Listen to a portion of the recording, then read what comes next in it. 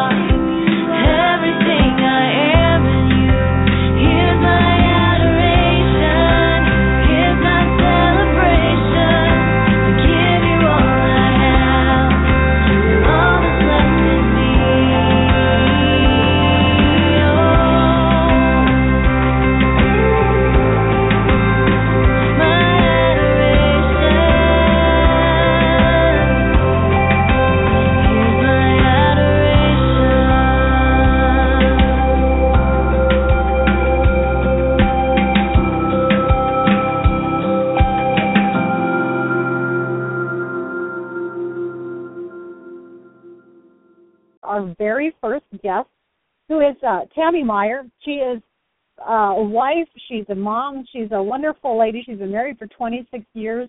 Has written a couple of books. She's a Bible study teacher as well as she speaks at women's events. And I'm excited right now to welcome you, Tammy. Hello, Marnie. Thank you so much for allowing me the privilege of joining you today to encourage and equip wives Marnie, I appreciate your heart for marriage. That is so important. Oh, thank you. And I'm holding your book called Radiant Secrets to Thriving in Marriage. And I have to tell you, Tammy, that as I was reading through this, some of the word pictures that you use are just,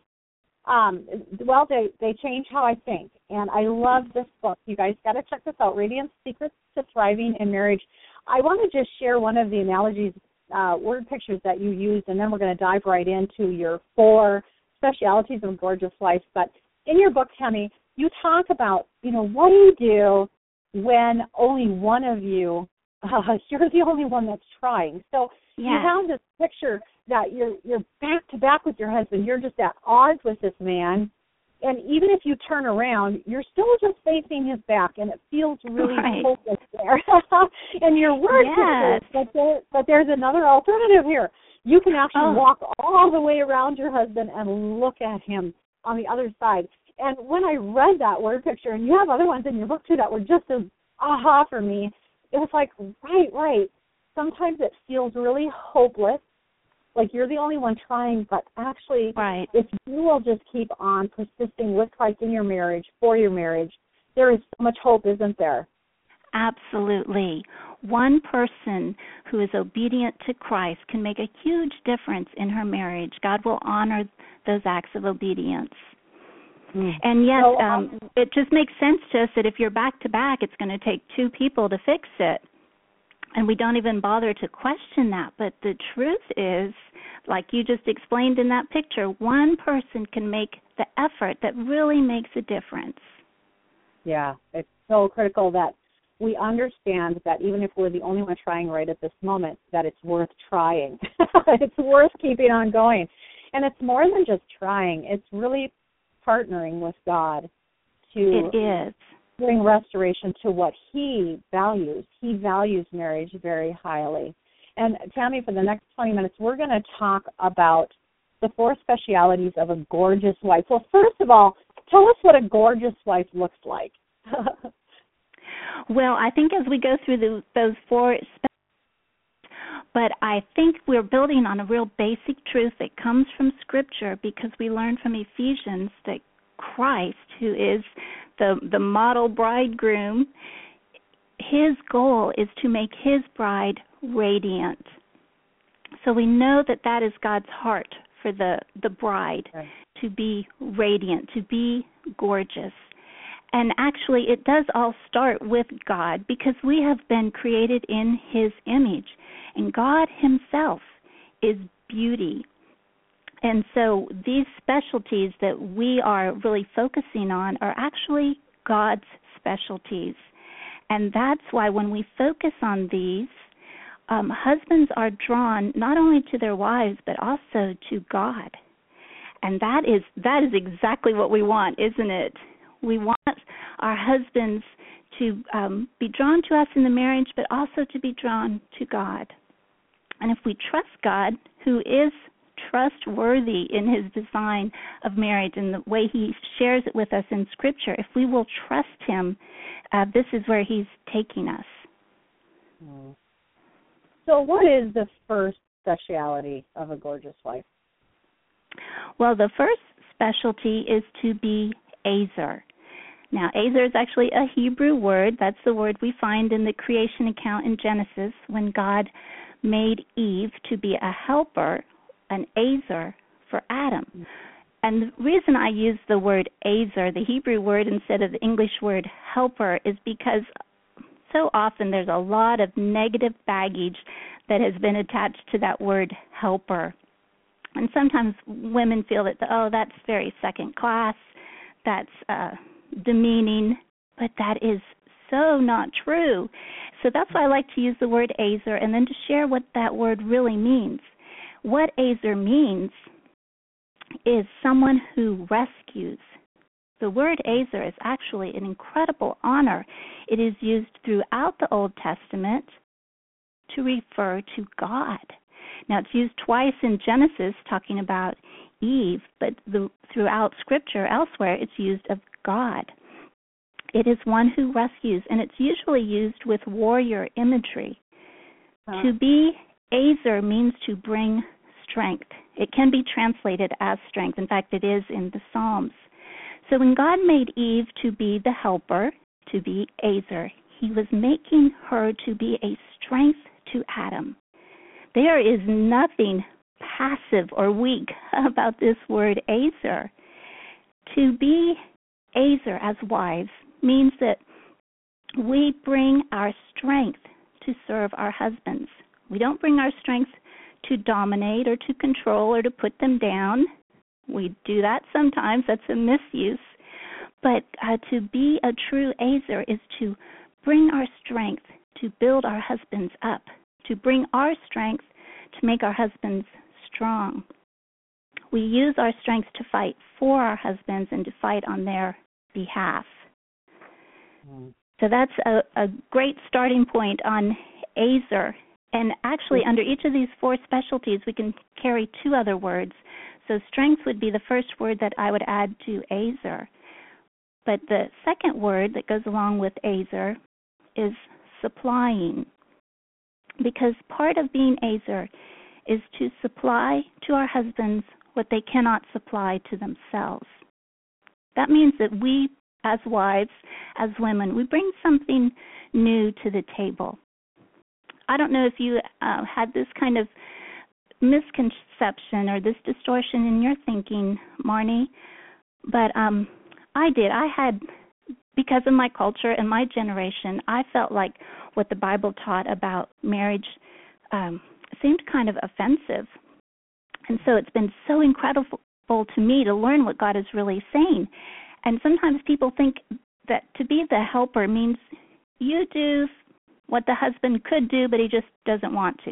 And that's what the helper has to do. But no, what we learn in the word Azer is that God calls us to do, to supply what the husband cannot supply to himself. I probably should backtrack and say God does often call us to do those things that maybe a husband could do and we don't want to do, but that's not in the word Azer. But going back to supply, what are some things that we supply to our husbands that they cannot supply to themselves? I would suggest real quickly 4 things, and that is confidence, companionship, close intimacy, and confirmation of masculinity. Those are all things that a husband cannot supply to himself. And as wives, we can take that seriously to bring our strength to these areas and to supply these things to our husbands. So to be Azer means that we specialize in giving supportive strength and in supplying what is lacking. That's beautiful. When I first saw Azer on your list of the 4 things, I was thinking maybe it was a spelling, a typo, and it should have been easy. Easier. Oh. Easier. But this is much bigger than just being easier. Being Azer. One of the things that really struck me a couple years ago, I had been doing a word study and realized that word helper is exactly what the Holy Spirit, it's the same exact word that God gives the Holy Spirit as a helper to me. That's how I'm supposed to be a helper to Dave. And all of a sudden, it changed my perspective from being, like you say, something that's subordinate or something that's kind of demeaning, to going, oh my goodness, the Holy Spirit helps me. I could at least, be helpful to Dave in that same, reciprocation in a same loving thank you way to God in that way. Well, so the second thing that we are to be, the speciality of a gorgeous wife, is to be Eve. What is that? Yes, the second calling is to be Eve. Now, in Hebrew, Eve means life. And I think God has given us another very noble calling to reflect the actions of God himself, the Creator, who breathed life into us. And as wives, we can, in a way, breathe life into the souls of our husbands. We are to be life givers to them. And we do that when we bring energy to our husbands. Instead of draining them, we give them energy. And we nurture what is healthy instead of what is toxic. And again, let me give you 2 words that go along with Eve, like we did with Azer. And the first real practical way in being Eve is with our words. We give energy through our words. We use words of affirmation, admiration, and affection and appreciation. And remember those scriptures from the Proverbs that say, death and life are in the power of the tongue. And a gentle, wholesome, healing tongue is a tree of life. So as the Holy Spirit helps us to use these words of life, we can bring energy and health, life to our husbands. The second thing is not only our words do we use to bring life to our husbands, but we can give our husbands the very oxygen that their souls live on.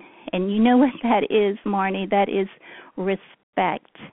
Something that you can take a whole program and talk about that.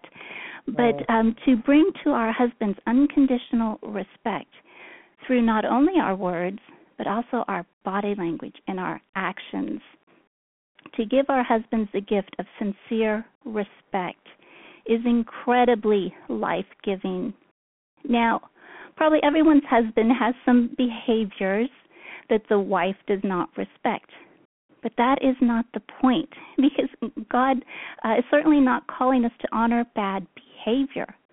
But always, always, always, a wife can respect her husband as the immortal spirit made in the image of God that he is. A wife can always respect that her husband is a man created to reveal God, a man designed for greatness and for strength. So there's a whole lot just right there in God's creation of a man that a wife can always respect. So to be Eve in giving life means that we specialize in life-giving words and in life-giving respect. I love that. And I know a friend had one time told me, too, that if your husband is a Christian, that you can also always respect the Holy Spirit inside of him. And that was really helpful for me, too, because sometimes it's difficult to respect the words they're saying or what they're choosing to do, but that really isn't the underlying issue. The underlying issue is, will you join with God and respect that they are a person, that they're in a position of authority in your life, and that they've been placed there by God. Right. You know. And it takes having eyes that God gives us to see the Spirit. Right. Absolutely. The next one is to be fragrant. And I suppose you're not only talking about wearing perfume. Oh, yes, you could do that, but you're right. That's not what I had in mind. But, Marnie, I know you are an amazing chef, and so I would ask you, when your kitchen at home is full of delicious aromas, what do all the people in your house do? They come to the kitchen, don't they? Right. It is a magnet, yep. You don't have to command them to go to the kitchen and come and push them. When that kitchen is full of this amazing aroma, they come. Or when we see a gorgeous gardenia or a jasmine blossom, what do? We just naturally lean in. We lean in because there is a fragrance. And fragrance and delicious aromas are invitations.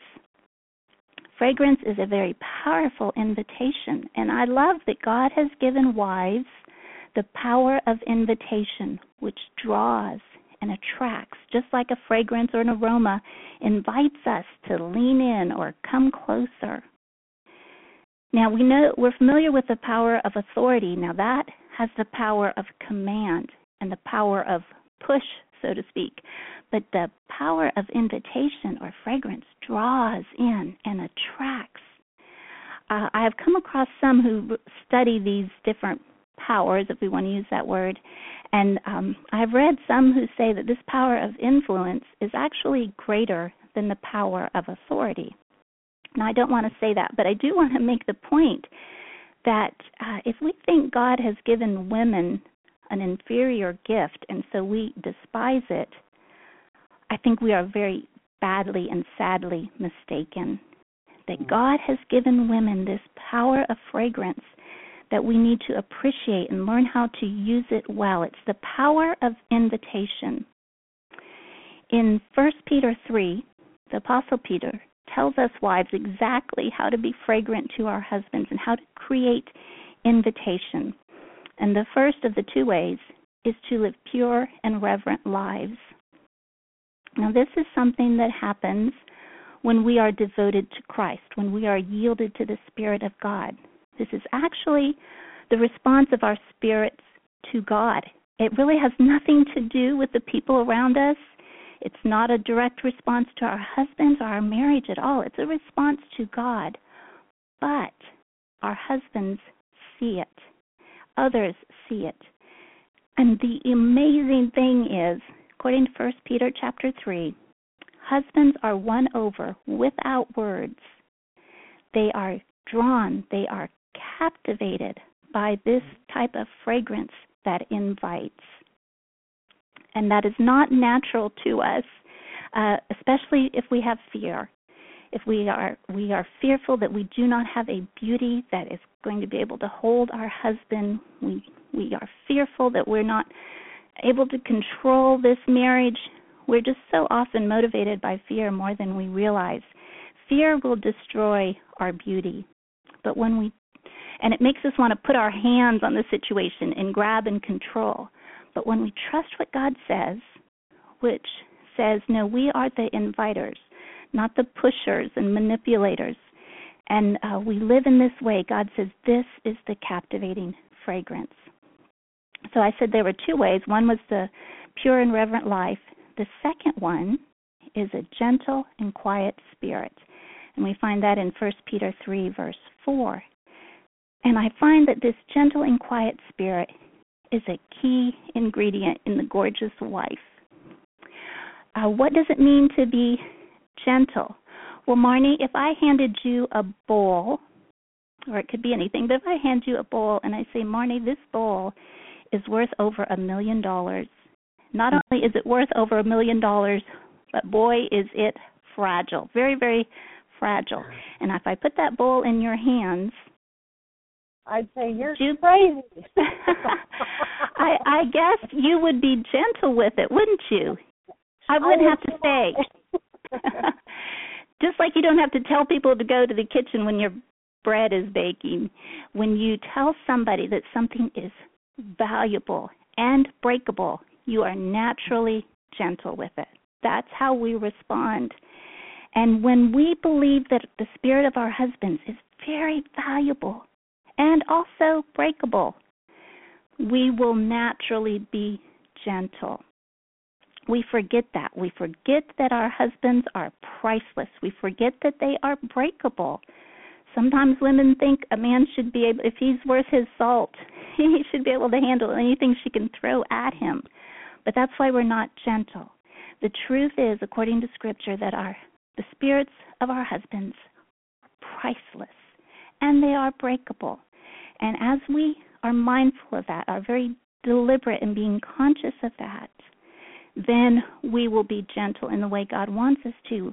God wants us to always be in awe of who God made our husbands to be. Love that, and it is so important. It's so important for us to be gentle. They really are. Fragile seems like such an odd word to use with a man, but honestly, their feelings and their egos, the way that God built them, they really do need us to be encouraging and loving and respectful. And Tammy, that just moves us into this. Yeah, this moves us into this. We can do great harm.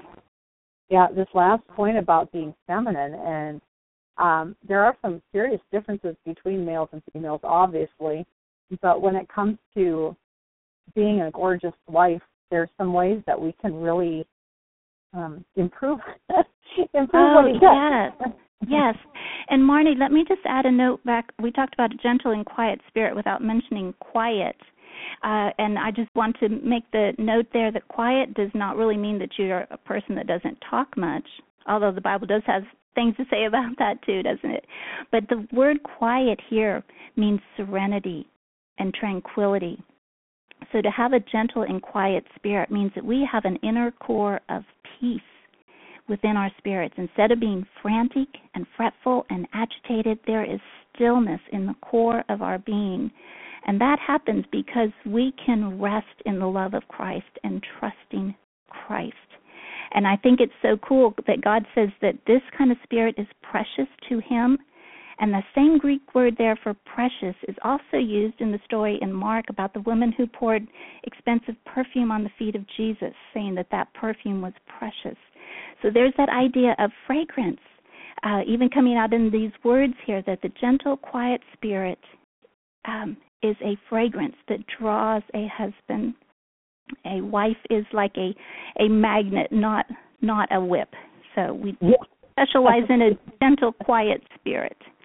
And yes, then the fourth one is to be feminine. We have about 3 minutes, Tammy, so I want you to be sure to get this fourth one in here. Okay, I think this is fascinating that not only are we female, animals are male or female, but we are so much more than that. We are actually feminine, and that is a attribute of God. God is both masculine and feminine in relationship, because within the Godhead, God encompasses relationship. So the key words with being feminine, it's a response to our husbands, is that not only are we inviting and fragrant, but we specialize in welcoming. We welcome our husbands. We receive them with warm welcome. Physically, yes, but most of all in our souls. So that whenever our husbands come into our presence, we want them to sense that they are being received with an open, welcoming spirit. That is what it is to be feminine, to be welcoming, and to offer this genuine, deep acceptance of who our husbands are in their core, in their God-created spirits. So to be feminine is to specialize in welcoming and in acceptance. Wow, that is beautiful, and I've never really heard it put that way before. I think about when I welcome guests in my home, if I have a guest of hospitality, I set everything up just so, and, have everything ready and the house all clean, and I want them to feel welcome. And how you described this here, being feminine, is just taking that much care of his heart when he comes. Does he feel welcome? That's a challenge to me that I have never heard before. Yes, well, when Adam, sure. Go ahead. I was going to say that when Adam was alone, he was male. But when Eve was with him, he could be masculine. Those two things are parts of relationship. A husband is designed to pursue the beloved, to move toward her, to know her, and to serve her. And so then the wife, in being feminine, receives that and welcomes him warmly. And that is such an awesome gift to our husbands when the Spirit of God helps us to do that. So awesome. Well, this is Marnie Sledberg. We're visiting today with Tammy Meyer.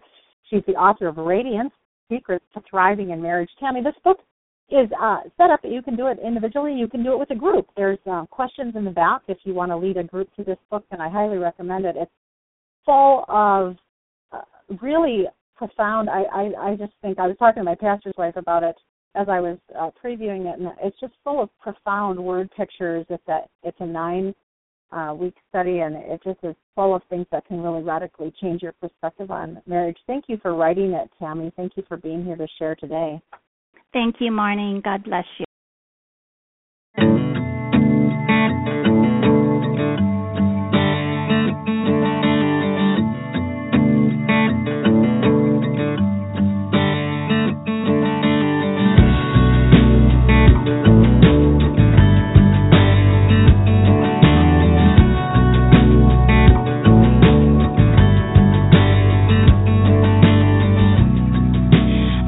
The pain of guilt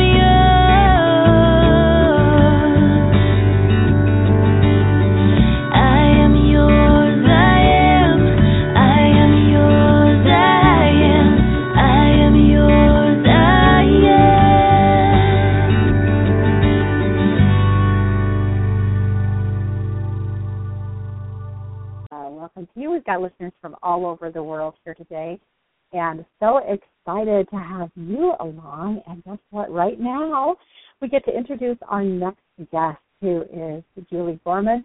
And if you're not familiar with Greg and Julie Gorman, you want to check them out. JulieGorman.com is an easy way to get a hold of her. She's authored several books, and this one that we're going to be talking about and sharing and giving a couple away today is called What I Wish My Mother Had Told Me About Marriage. Great title, great book, and again, this is a great one you can go through by yourself or with a group. Lots of great questions in here, verses to consider, things for reflection, practical applications, lots of great stuff in this book. And Julie's here right now to share with us the 10 secrets every wife must know. Welcome to you, Julie. Oh, Marty, it's so great to be here. Thank you so much for hosting this. Wow, great information from Tammy, too, so I'm being blessed already. Oh, I know it. And you know what? We can always use this. I know there's some feedback had been to me that, they weren't sure that their marriage was in crisis, so they should come. I'm like, come, because let's make sure your marriage doesn't get into crisis, right? That's just it. That's it. People will read the title and they think instantly, what I wish my mother had told me about marriage. They think it's for people who have maybe just getting ready to say I do. But we have people who are celebrating their golden anniversary, and they're like, oh, my goodness, this book is just not just a book about marriage. It's a book about every relationship. And so they're learning from it. They're gleaning from it. And, wow, it's a lot of fun. It was fun to write it with my husband, too. And okay, so everybody listening, and you haven't probably read the book yet, some of you, and I just want to tell you that this girl who just said fun to write it with my husband, this Julie Gorman that you're listening to, the first sentence in the first chapter says, I'd already been through one divorce. I couldn't believe I was contemplating another. Okay, Julie, so here you are now. Oh, what fun to write a book with my husband and to have this ministry. But, it wasn't always so pretty. It was not always so pretty. And, the very first principle that we shared together is the foundation for every other secret that we share in the book. And that simply is that the key to experience a thriving marriage is our complete surrender to God. And Marnie, we know as Christians, we say that word surrender. Yeah, I surrender all. We sing the hymns. But really what I realized is that God was bringing me to a place where the pain of staying the same exceeded the pain of change. And it wasn't until I got to that place that I really understood what God was saying about that word surrender. And I think the beautiful thing about what you share in your book is you help women get there before maybe they hit that rock bottom place. It steps to being transformed. Oh, Lord willing, yeah. Let's before we get to that. So let me take it, back a few years, because if you saw my husband and I now, man, we are head over heels in love. We just came back from a marriage conference in Colorado, and people were laughing, people were crying, and it was just a really great time. And I just look back from where I was at that place, literally falling prostrate on the floor, saying, God, I went through one divorce. I don't want to go through another. And it was so unbeknownst to me. I'm complaining to God. I'm giving him a what for of how my husband's all in the wrong, and really at that place of just absolute sheer brokenness. And that's when I prayed out, God, change me, change him. I don't care who's right anymore, right? I just was at that place.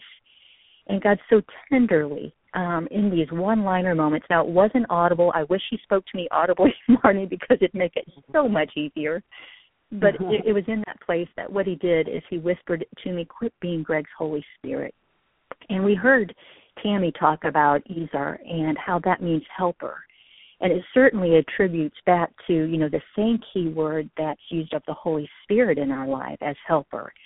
But there's a small h and not a capital H. And really what I was trying to do is so micromanage Greg that I didn't trust him. I was brought up in a severely dysfunctional family, and all of that to say I was trying to create this bubble-wrapped universe where I couldn't get hurt anymore. And I think that sometimes when we enter into relationships, we are so desperate and so needy. And the thing that God showed me, not only in this book, but also in the other book, What I Wish My Mother Told Me About Men, is that it's not until Christ is first and foremost right? It's not until he is our first, our last, we know firmly who he says we are, and we understand that he loves us passionately, that we're ready even to begin to love someone else. And in that place, again, that night, and I'll condense this because we've got 10 points to get to, but I fell prostrate, and as the Holy Spirit whispered to my soul to quit being Greg's Holy Spirit, really what he was inviting to me was, will you trust me, Julie? Will you surrender your husband to me? Let me change in you the things that need to be changed, and entrust Greg to me, and let me be your defender. Let me be the one who protects you. And I one more thought. In 1 Peter 3, and we were talking about that quiet, gentle spirit with Tammy. You know, right before that, I love in 1 Peter 2, it says, you know, wives, be submissive to your husbands, or wives likewise submit. And if we go from that 1 Peter 3 back to 1 Peter 2, 21 through 25, really right before there is the whole suffering of Christ and how Christ didn't retaliate. He humbled himself. And that night, what God was asking me to do was to love Greg as he had loved me. And that means that we have to love with complete forgiveness, acceptance, and grace. Yeah, and I think the only way we can really honestly do that is to yield ourselves to God and just let him love through us. I've even just started, you know, Tammy was talking about at the end specializing in welcoming. And I just started this last week. Even when I'm pulling into the driveway, or even when I'm hearing him come through the door, I'm sending him love from wherever I am, just in the car.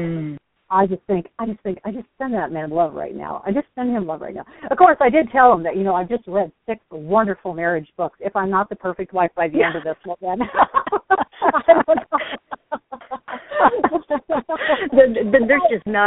there's not any hope, is there? No, I know. And I told him, I said, but you know what God has to work with. It's not real helpful here. So, I love it. You know, but what you said is so true. And what I share with women is, you know, our surrender, our genuine, when we really truly surrender, what we're doing is we're inviting the limitless power of God to show up and show off in our lives and our marriages. You know, it's not self-will. Exactly. Right. Exactly.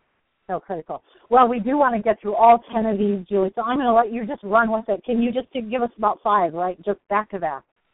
All right, let's do it. The second thing that they're going to find throughout, and so the second key is forgive as God forgave you. And again, we know this, but again, what we need to do is, as we were just talking about, Marnie, is allow the Holy Spirit to forgive through us. And I just want to make one thought right here. You see, so often what happens in a marriage is we begin to focus on our spouse as the enemy. And it goes right along with the third point, which is don't shift the blame. Take responsibility for your own actions. The fourth is to resist the devil's lies.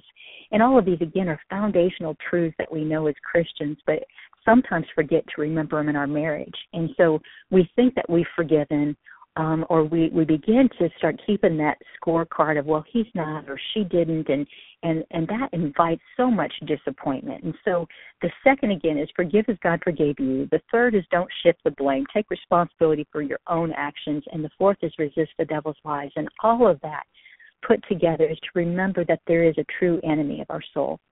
And sometimes we see that enemy and we put that on our husband's face, or we begin to superimpose our disappointments on them, and we forget of who's really behind all of the contention or the dissension in our marriages. And so again, what we're asking God to do is for him to superimpose his character on our character. When we surrender, we invite his ability to love, to forgive. I have to tell this one short story. I was standing by my father's casket a couple years ago, and I shared at the beginning as we were talking that I was brought up in a very dysfunctional, every abuse was present, emotional, physical, sexual abuse. And God gave me the most beautiful picture of forgiveness, Marnie. And it was, as I was standing there looking at this man who had become very estranged, God gave me a picture of my son's face. And again, it was just kind of in my mind's eye, but I immediately pictured my son, Joshua. And what I realized in that moment is that my father at one point certainly had higher aspirations than to physically, sexually, and mentally abuse me. Certainly as a young boy, he had greater hopes than that. And so in that single instance, what I realized is that somewhere in my father's life, brokenness got spilled out on him. And that brokenness spilled out into my life. And so when I enter into relationships, God helps me to see now with such a deeper sense of a lens of grace. Because the truth is that the real enemy is the one who causes all that brokenness. And so I'm able to forgive from a greater point now of just realizing, look, if my husband does something, he's just another human being just like me, trying to figure it out. He's made in God's image. He's not the enemy. And so I think those are important secrets to know. Oh, so important. And I think it is like, as long as we're looking at this other person to fulfill our, to meet our needs, to be this wonderful, perfect person, we are going to be disillusioned with that. We are going to be disappointed with that because they truly are just another wounded person, just like us. They simply can't be our God. Right. I love how Neil T. Anderson says in his book, Overcoming Darkness, that when we enter into a relationship, we have to have that on the same basis that God bases the same criteria that God bases his relationship with us, which is love, acceptance, and forgiveness. Critical. Right. Right, and this really goes into the fifth secret that we got to know. All right, should we do it? Yeah. Let's let the ladies know. The fifth one is understand that the origin of one another's expectations, where those come from, and then work to cultivate realistic expectations together. I think it's so key. We, as young girls, we're so bombarded with this. We either see men as these bumbling, baffling idiots, right? That their greatest aspiration is the remote control. Or we see them as these suave, debonair people that are going to come in and sweep us off of our feet. And what we don't realize that when you enter into a relationship, conflicts are inevitable, right? Regardless of the offense, because of that intimate nature that we share as a husband and wife, the question isn't whether we need to forgive or not, it's whether we're going to. And for Greg and I, a lot of our origin of frustration really was in the area of expectations. He grew up in a very traditional, guys did guy things, women did women things. Well, I also was raised in a family where the wife did everything. And what I did, Barney, is I vowed across my heart that I would never be like my mother. And so that, if you can imagine, Greg wanted to be carefree going, and I was always stuck with the kids, and a lot of resentment built up through those things. And it's not just, everybody has expectations. And so instead of fighting about those things, begin to try to understand, come to a place of listening for understanding instead of accusation. I think one of the greatest breakthroughs is when I began to just bless Greg, honor him, respect him, and try to come to this place of understanding him instead of coming to him expecting to be understood. And it was beautiful because as I did that, as you can imagine, he reciprocated. It's so it always astounds me. I hate I really hate the phrase "Lord, change me," but I love it, and it's amazing when I take responsibility for me how much he changes. Why is that? But it's true. It's true. Yep, One person can really make a huge difference in the relationship with that person. And being intentional and being accountable for yourself, that's one of the reasons why we put so many different layers in the book. And we have areas like questions to ask because, again, we all have expectations, right? And oftentimes expectations remain unmentioned because we don't even know. We're not aware of what we've adopted as normal. And so we have all these conflicts in marriage. We don't understand where they're coming from. And it can be something as simple as, taking out the trash. One couple I remember they were just contentious about this. And there was this big to-do about who was going to take out the trash. And as they began to talk about it, what they realized is in the wife's family, the husband took it out. And in the husband's family, the wife took it out. And so there's this silly arguments of going over something as silly as the trash. And when they realized look, there's not a right or a wrong. Let's just come to this place of understanding. And so one of the things we did in our book that was fun is like, and you brought that out at the beginning, we have questions to ask. And so we have in there where couples can come together and begin to say, okay, describe your household. What was it like? You know, what did your mom do? What did your father do? Were both of the parents in the home? Did they have specific gender, chores? And you wouldn't, it's been amazing. It was probably about 7 years into our marriage that we started talking about our family heritage. And when we started looking into it, it was like, well, no wonder why we had so many knockout, drag-out fights. We just had these expectations that were just, we had to come to a point of understanding. Well, right, and it's so interesting, too. There's not only the origins, which is a big deal, and by the way, you guys, when I went through the questions, I just did them by myself, and I was able to just look at, like, Dave's family without him even helping me. I could just look at it. But this garbage one is kind of funny because his dad always did take out the garbage, but Dave's just not the kind of guy that does take out the garbage. He's not that kind of guy. He usually doesn't take out the garbage. But he'll open the garage door for me and watch me take out the garbage. So you just have to say, well, who are you, honey? Who are you? And who can I be to you? And it's really no big deal. I mean, how hard is it really to take out the trash? It's just not only a man that can do that. But, we have these expectations, and as long as we're going to make a big deal out of it, they can be a big deal. But, let's just not make a big deal out of it. Let's say, what can I do? Well, I am so curious to hear the last 5. That's good. That's good. Yeah, all right, so since we're kind of in a time crunch, should we move on, you think? Yep, absolutely. All right, so number 6, control your tongue by allowing God to tame your heart. This so resonated with me. Again, it's out of the overflow of the heart that the mouth speaks, right? And I remember one time God used a situation with a boss. And what happened, Marty, is I was working for a Fortune 500 company, working for a guy who had a lot of verbal praise. He was, easy to work for in that way.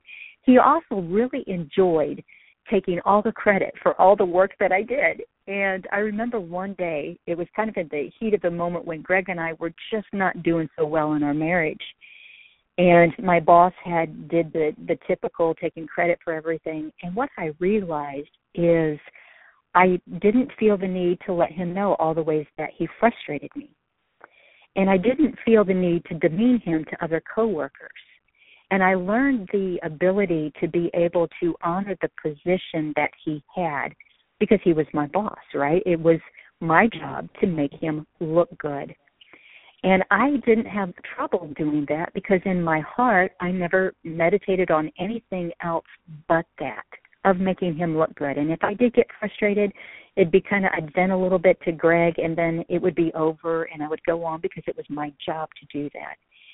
And one particular day, I remember again, kind of those one-liner zingers like God does in my mind.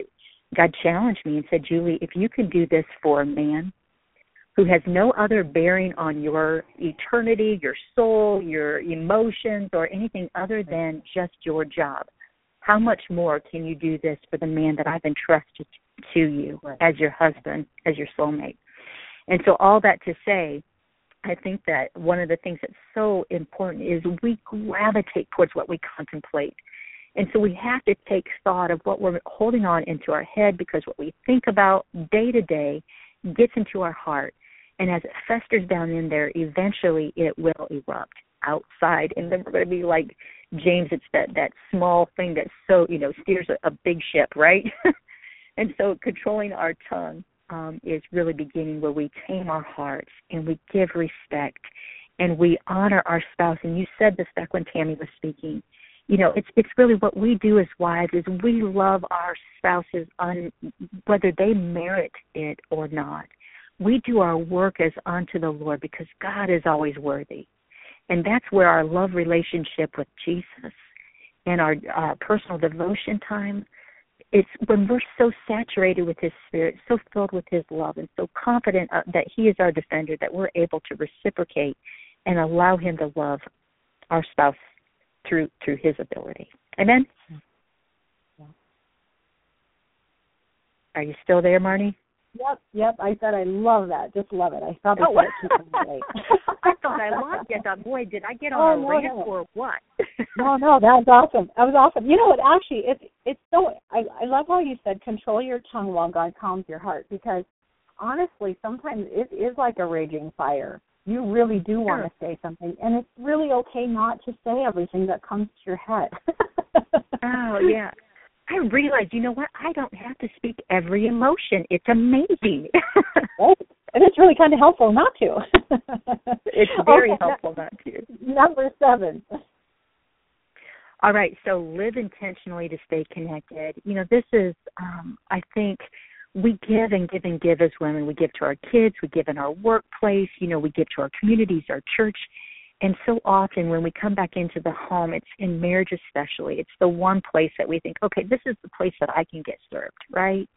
And so it's so important to stay connected, to make sure that when we come into a relationship, what has helped Greg and I is there are times when I'll pretend that it's our first date. You know, there are times like maybe I might be very tired, and I'll stop in the driveway and I'll literally think, okay, I'm getting ready to come in and see my husband. You know, coming in from a weekend event of speaking at a church and pour it out to women. Now I'm at home with the person who matters the most. And I want to live intentionally to find out who he is, what's going on in his life, how is he feeling, what are his dreams and aspirations. And you know what? Those conversations can really shift to the wayside, especially once we have children and we have jobs and we have mortgages and all of those things. And so asking critical and pivotal questions and getting to know and looking at our spouse as if he's literally a gift to unwrap, right? The layers and layers and facets of his soul to find out who he is, and then to come alongside him and, again, help him to become all that God intended him to be. So we have all kinds of tips and tricks and things, questions to ask.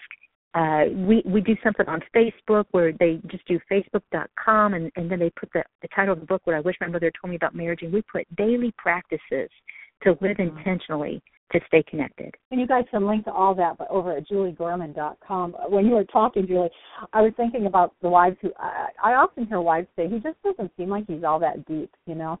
And I like to remember, I like to remind wives that girls, we are like a ball of wire. Everything's interconnected, and you touch one topic and you've touched them all somehow. But guys are like individual compartments. That's how they are. And if you find him shallow, just jump into another compartment. He's got plenty there. He just doesn't connect it all the way you do. He's not at all shallow. He's just not going to connect things the way you do. So don't give up like there's, you know, you've discovered everything about him. Well, maybe you've exhausted that one little box, but there's like thousands of boxes. I mean, he's amazing. So keep digging. And I love the word intentionality. I always say with God that we have to bring him into our conscious awareness. Of course, he's always there. But most of the time we're not aware of it because we're busy thinking about other things. And what you're telling us is with our husbands, bring him into our conscious awareness. Let us, you know, do that. You know, we only have like 2 minutes left here, so let's just whip through these last 3, and people can get the book and dive deeper. Oh, yeah, and they're going to find all kinds of fun stories. So if they pick up a copy of the book, they'll get the whole reason for number 8. God wants you to say, God wants you to say yes to your spouse, to love them body, mind, and soul. And there's a whole, boy, if they want transparent, they're going to find out things about me in that book, because I tell about a time where Greg looked at me and said, you've always said yes, or you've never said no, but you've never said yes. So you'll have to find out more about that story there. But God wants us to say yes to our spouse and to love them body, mind, and soul. Number 9, fight for them, not with them. And then finally, number 10, you get what you expect. So believe for the best. I love how Ralph Waldo Emerson says every man deserves to be remembered by his best moments. If we truly gravitate towards what we contemplate, Marnie, then what we think about on any given day is so vital, so critical to the life of our marriage. And so I encourage women to take that mental inventory. What are you thinking about? Believe for the best. Find that one quality that you can totally respect. Hone in on that. Because, again, as a man thinks, Scripture says, so he is. And so it's as we think of our spouse, that's where we're going to end up. That's beautiful. That phrase, you've never said no, but you've never said yes, that just is ricocheting in my head. I can see how that could really be, you know, that you're saying yes, but you don't mean it all the way to your toes. And, you know, we can always tell when somebody's holding back something on us. Oh, beautiful. Julie, oh my goodness, thank you for being here. Oh, and we got through all 10, so look at you. You are a dynamite host. Thank you for having me today. And thank you for writing this book and for all that you're doing out there speaking and sharing with Greg too. And if you guys want to go check out her website, juliegorman.com. Lots of great stuff over there. Thanks, Julie. Thanks so much, Marnie. God bless you.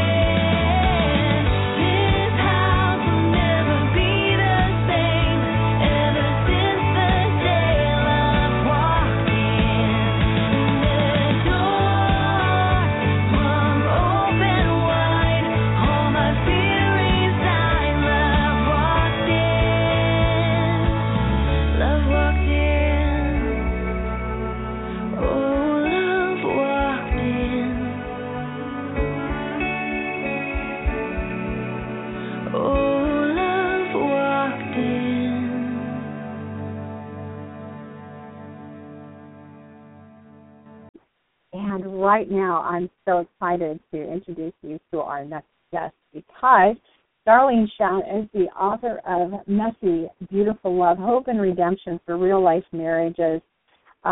She's the creator of the Time Warp Wife blog, and she's coming to us from Canada today. So welcome to you, Darlene.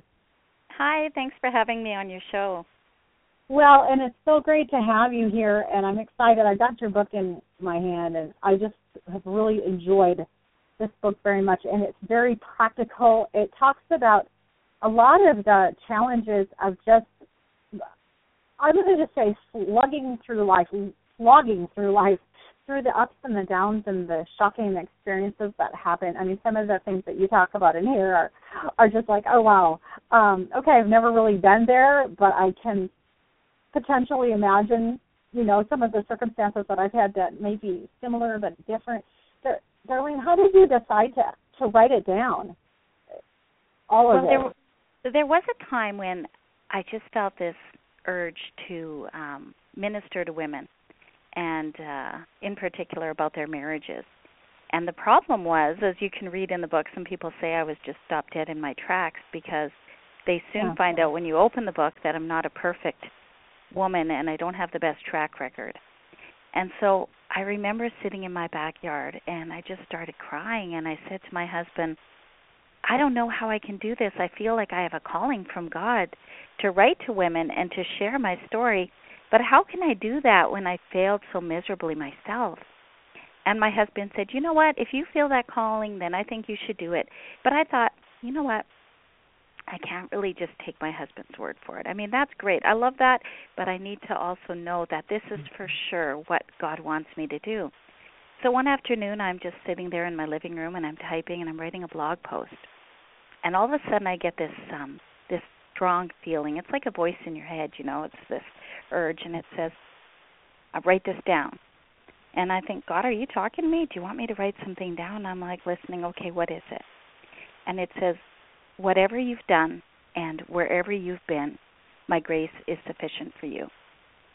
And I was just like, God, is this a message from you? What I'm gonna do is flip open my devotional because I need some backup here. I need to know that this is from you. And if it says my grace is sufficient for you, then I think I'm just about going to pass out.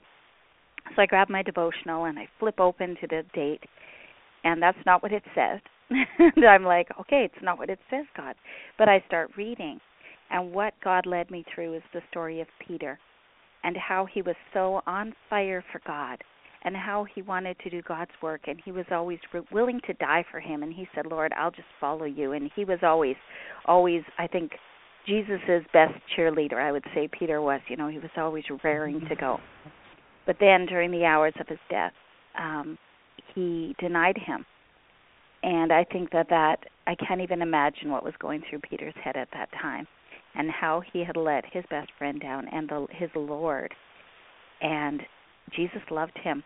And Jesus made him the pillar of the church, which is so just amazing because God's love is so incredible. He takes us right where we are, and he uses us. I saw this quote this past week that says, God can hit a bullseye with a crooked arrow, I think it is. And I think that's what he does over and over again. Right. So that's where it kind of was birthed from. I know that's probably a longer answer than you wanted, but just that God was calling me toward that, to share my story, and so I did. I stepped out, and it wasn't an easy road to take. And my first article on where I've been, I cried and I cried. I don't think I've ever cried so hard, and but it was freeing. Just the Bible says the truth will set you free, and that's how it's been. Like just being able to share truth with people and say marriage isn't always perfect, but as long as we are walking in God's grace and we're keeping our eyes on him, it can be a beautiful thing. Love it. Well, on the back jacket of your book, there's a line that says, love gets messy. That's true. It's so true. But you know what? As women, we're willing to clean up a baby's diaper, and that's kind of a mess, too, and a stinky thing. And sometimes we just got to put the gloves on and do it with our marriage and say, you know what, this really stinks, and maybe I made the mess, but I'm here with Jesus. I want to clean it up. Let's talk about 6 ways to build up your husband. And, I think what's interesting, Darlene, is that we all want marriage to be great for us, Mm-hmm. But there's another person here, too. And there's the old saying, if mama ain't happy, ain't nobody happy. But it's also true that if we have an unhappy husband, a dissatisfied husband, a husband who isn't exactly experiencing the love that we're extending to him, or we're not extending love to him, it's really tough to be happy in your marriage. It's possible to be happy in Christ in a tough marriage, but it is joyful. It is a true gift to have a marriage that is really wonderful, where the husband actually feels loved and feels supported by the wife. So I'm so excited to hear the 6 ways to build up our husbands. Okay. Well, the first one I think is listening to him. And I think that as soon as we hear the word communication, what we immediately think about is talking. Okay, I'm going to communicate, I'm going to talk, and I'm going to talk. But listening to someone is one of the greatest things that we can bring into our marriage. And that's an awesome way to build up your husband. There's different ways of listening to someone. One is body language, I think. And the more that you're together with people, you start to be able to read that. My husband can read it on me in a second flat. You know, as soon as he sees my face, he'll say, "What's wrong?" And if I say, "Oh, nothing," he'll go, "I know something's wrong. We need to talk." And then he'll sit and listen to me. And just knowing that someone is there and someone cares enough to hear what's on your heart is just an incredible thing. And what I tend to do when I'm upset, and I write about this in my book too, is I like to go, I call it my woman cave, which is just me snuggled up under my blankets. I just want to hide out from the world. And my husband will always come upstairs, and I just hear his footsteps coming up, and then he'll sit at the foot of the bed. And he says, "Okay, let's talk." And I say, "No, I don't want to talk sometime, and I just want to pull up the blankets higher, like they're going to protect me from the world." And he'll pull them down. He'll say, "No, let's talk. What's going on?" And just being able to even say a few words and start opening up to each other and having someone there that's willing to listen is one of the greatest gifts that Michael's given to me, and it's one of the best ways that I find that I can build him up.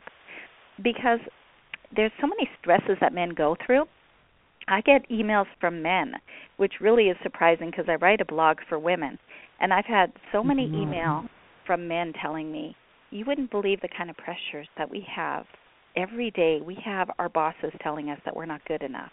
We have this pressure at work, and we want to support our families," those kind of things.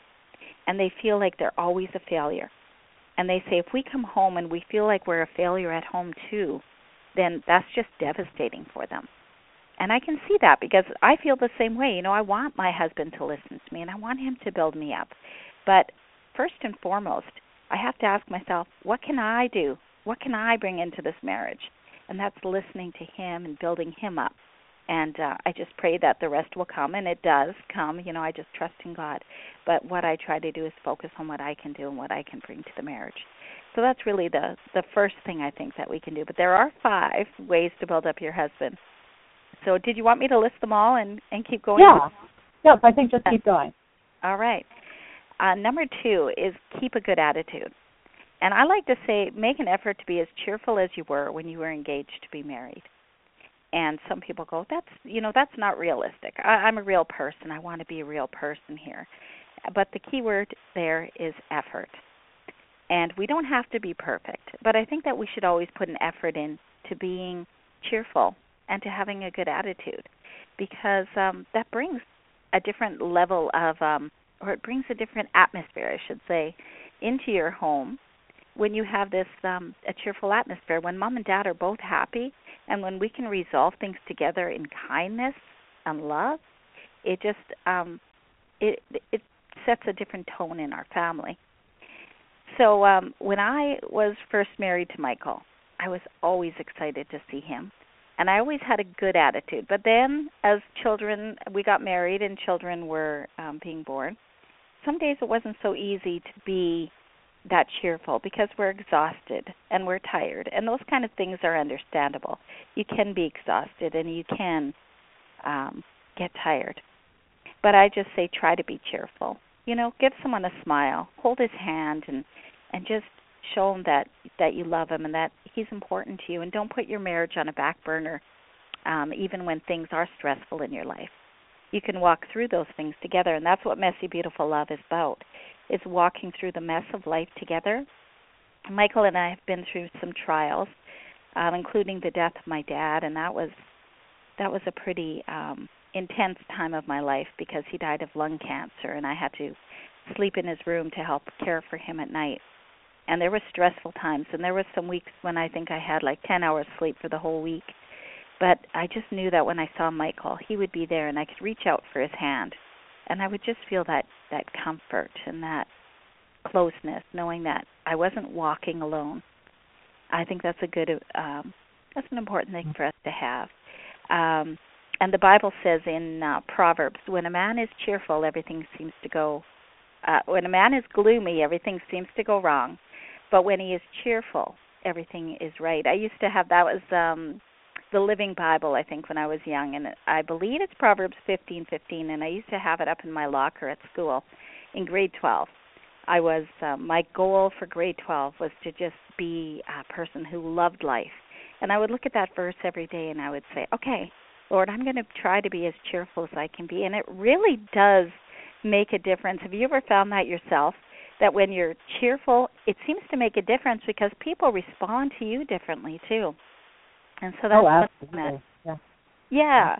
And it's really cool that the Bible has told us this already thousands of years ago, and we don't need Oprah or Dr. Phil to remind us of it because it's right in there. But just having that attitude toward your husband and toward your children is an incredible thing. And number 3 I have is focus on his strengths. Ignore his faults and focus on his strong points by taking note of them. Last week, I have to say, my husband was a little bit grumpy.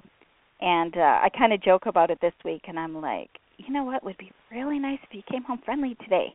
But there was only 2 days. He was kind of grumpy for 2 days. And I thought, what's going through my head at the time is, why can't he just, focus on the good things? Why does he have to be, focusing on all the bad things? But so many times I think that's what we all tend to do, is that something will bother us, and we can't let it go, and we just focus on the bad things. But if you really want to build someone up, focus on their strengths. And I read on my friend's blog, Women Living Well, I was reading it yesterday, and she said that last Valentine's Day they had this red dinner. And what she did is she read a letter, and it was all the things that she loved about her husband. And I think that's a really good thing that we could do for Valentine's Day, is just give our husbands a letter and say, these are the things I love about you. You don't have to say, these are the things that bother me about you, because we already talk about those enough. We need to just focus on his strengths and build him up by showing him that, hey, I notice that you're a caring and compassionate person. I notice that you're really good with the kids. And I really appreciate it when you do the extra things for me, like bring me chocolate bars home from the store, or when you're cleaning the garage out on a Saturday morning and the rest of the family is sleeping. That's a pretty cool thing to do for your family. So when we can focus on their strengths, it just helps to build them up and remind them that they're loved. And that's one thing I really want to do for my husband this Valentine's Day. And, in fact, on my blog today, I say, write your husband a love letter. And I haven't gotten to writing mine yet. But I thought, I think I'm going to take that idea and just write something like 20 things I love about you, or 30 things that I love about you. I love Darlene, my mother-in-law, on my father-in-law's 75th birthday. She gave him a list of 75 reasons why I still love you most. And I just thought, you can just keep doing this your whole life, girls. You don't have to say, okay, this Valentine's Day now, check, I'm done with that one. We all like to hear that people notice that we do have strengths, because we all see our own weaknesses pretty boldly. And so, having somebody else just take a minute and mention a strength to us, or 20 or 75, it's really powerful in our lives. It's huge, and it kind of just ties in with the next whole way to build them up. Oh, I love that. That just melts my heart. That's so beautiful. I met this man emailed me last year, and he was writing a blog, and I think it was called 365 Reasons I Love You, and it was for his wife, and it was a secret. And I don't know if he ever finished the blog, but I checked in a half a year later, and this guy was still writing the blog, and he wanted to finish it before he gave it to her as a gift. And it was pretty cool. Every day he would write something like, today you did this, or today you did that, and I really appreciate that about you. And I was just every day I read this blog, and I was like, this is the sweetest thing. I can't believe it. Just to have someone affirm you and tell you how much you mean to them, that's a real amazing thing. It's something that we don't hear enough of, and I think that we should. We can bring it a lot more into our marriages for sure. Absolutely. And, number 4, I have encourage him. Compliment him for the way that he looks and the good things that he does, like working hard for the family. And that kind of ties into number 3, which is focusing on his strengths. But I think giving someone verbal encouragement, and that's what we were just talking about too, is just keep on affirming him and give him that encouragement and tell him why you love him, tell him how much you love him, and tell him how much he means to you and why you would marry him all over again. And some people will think that's kind of sappy, but I think as women, these are the things that we want to hear. And so why would we not want to give them to somebody else? And it's so much easier to say, that's what I want.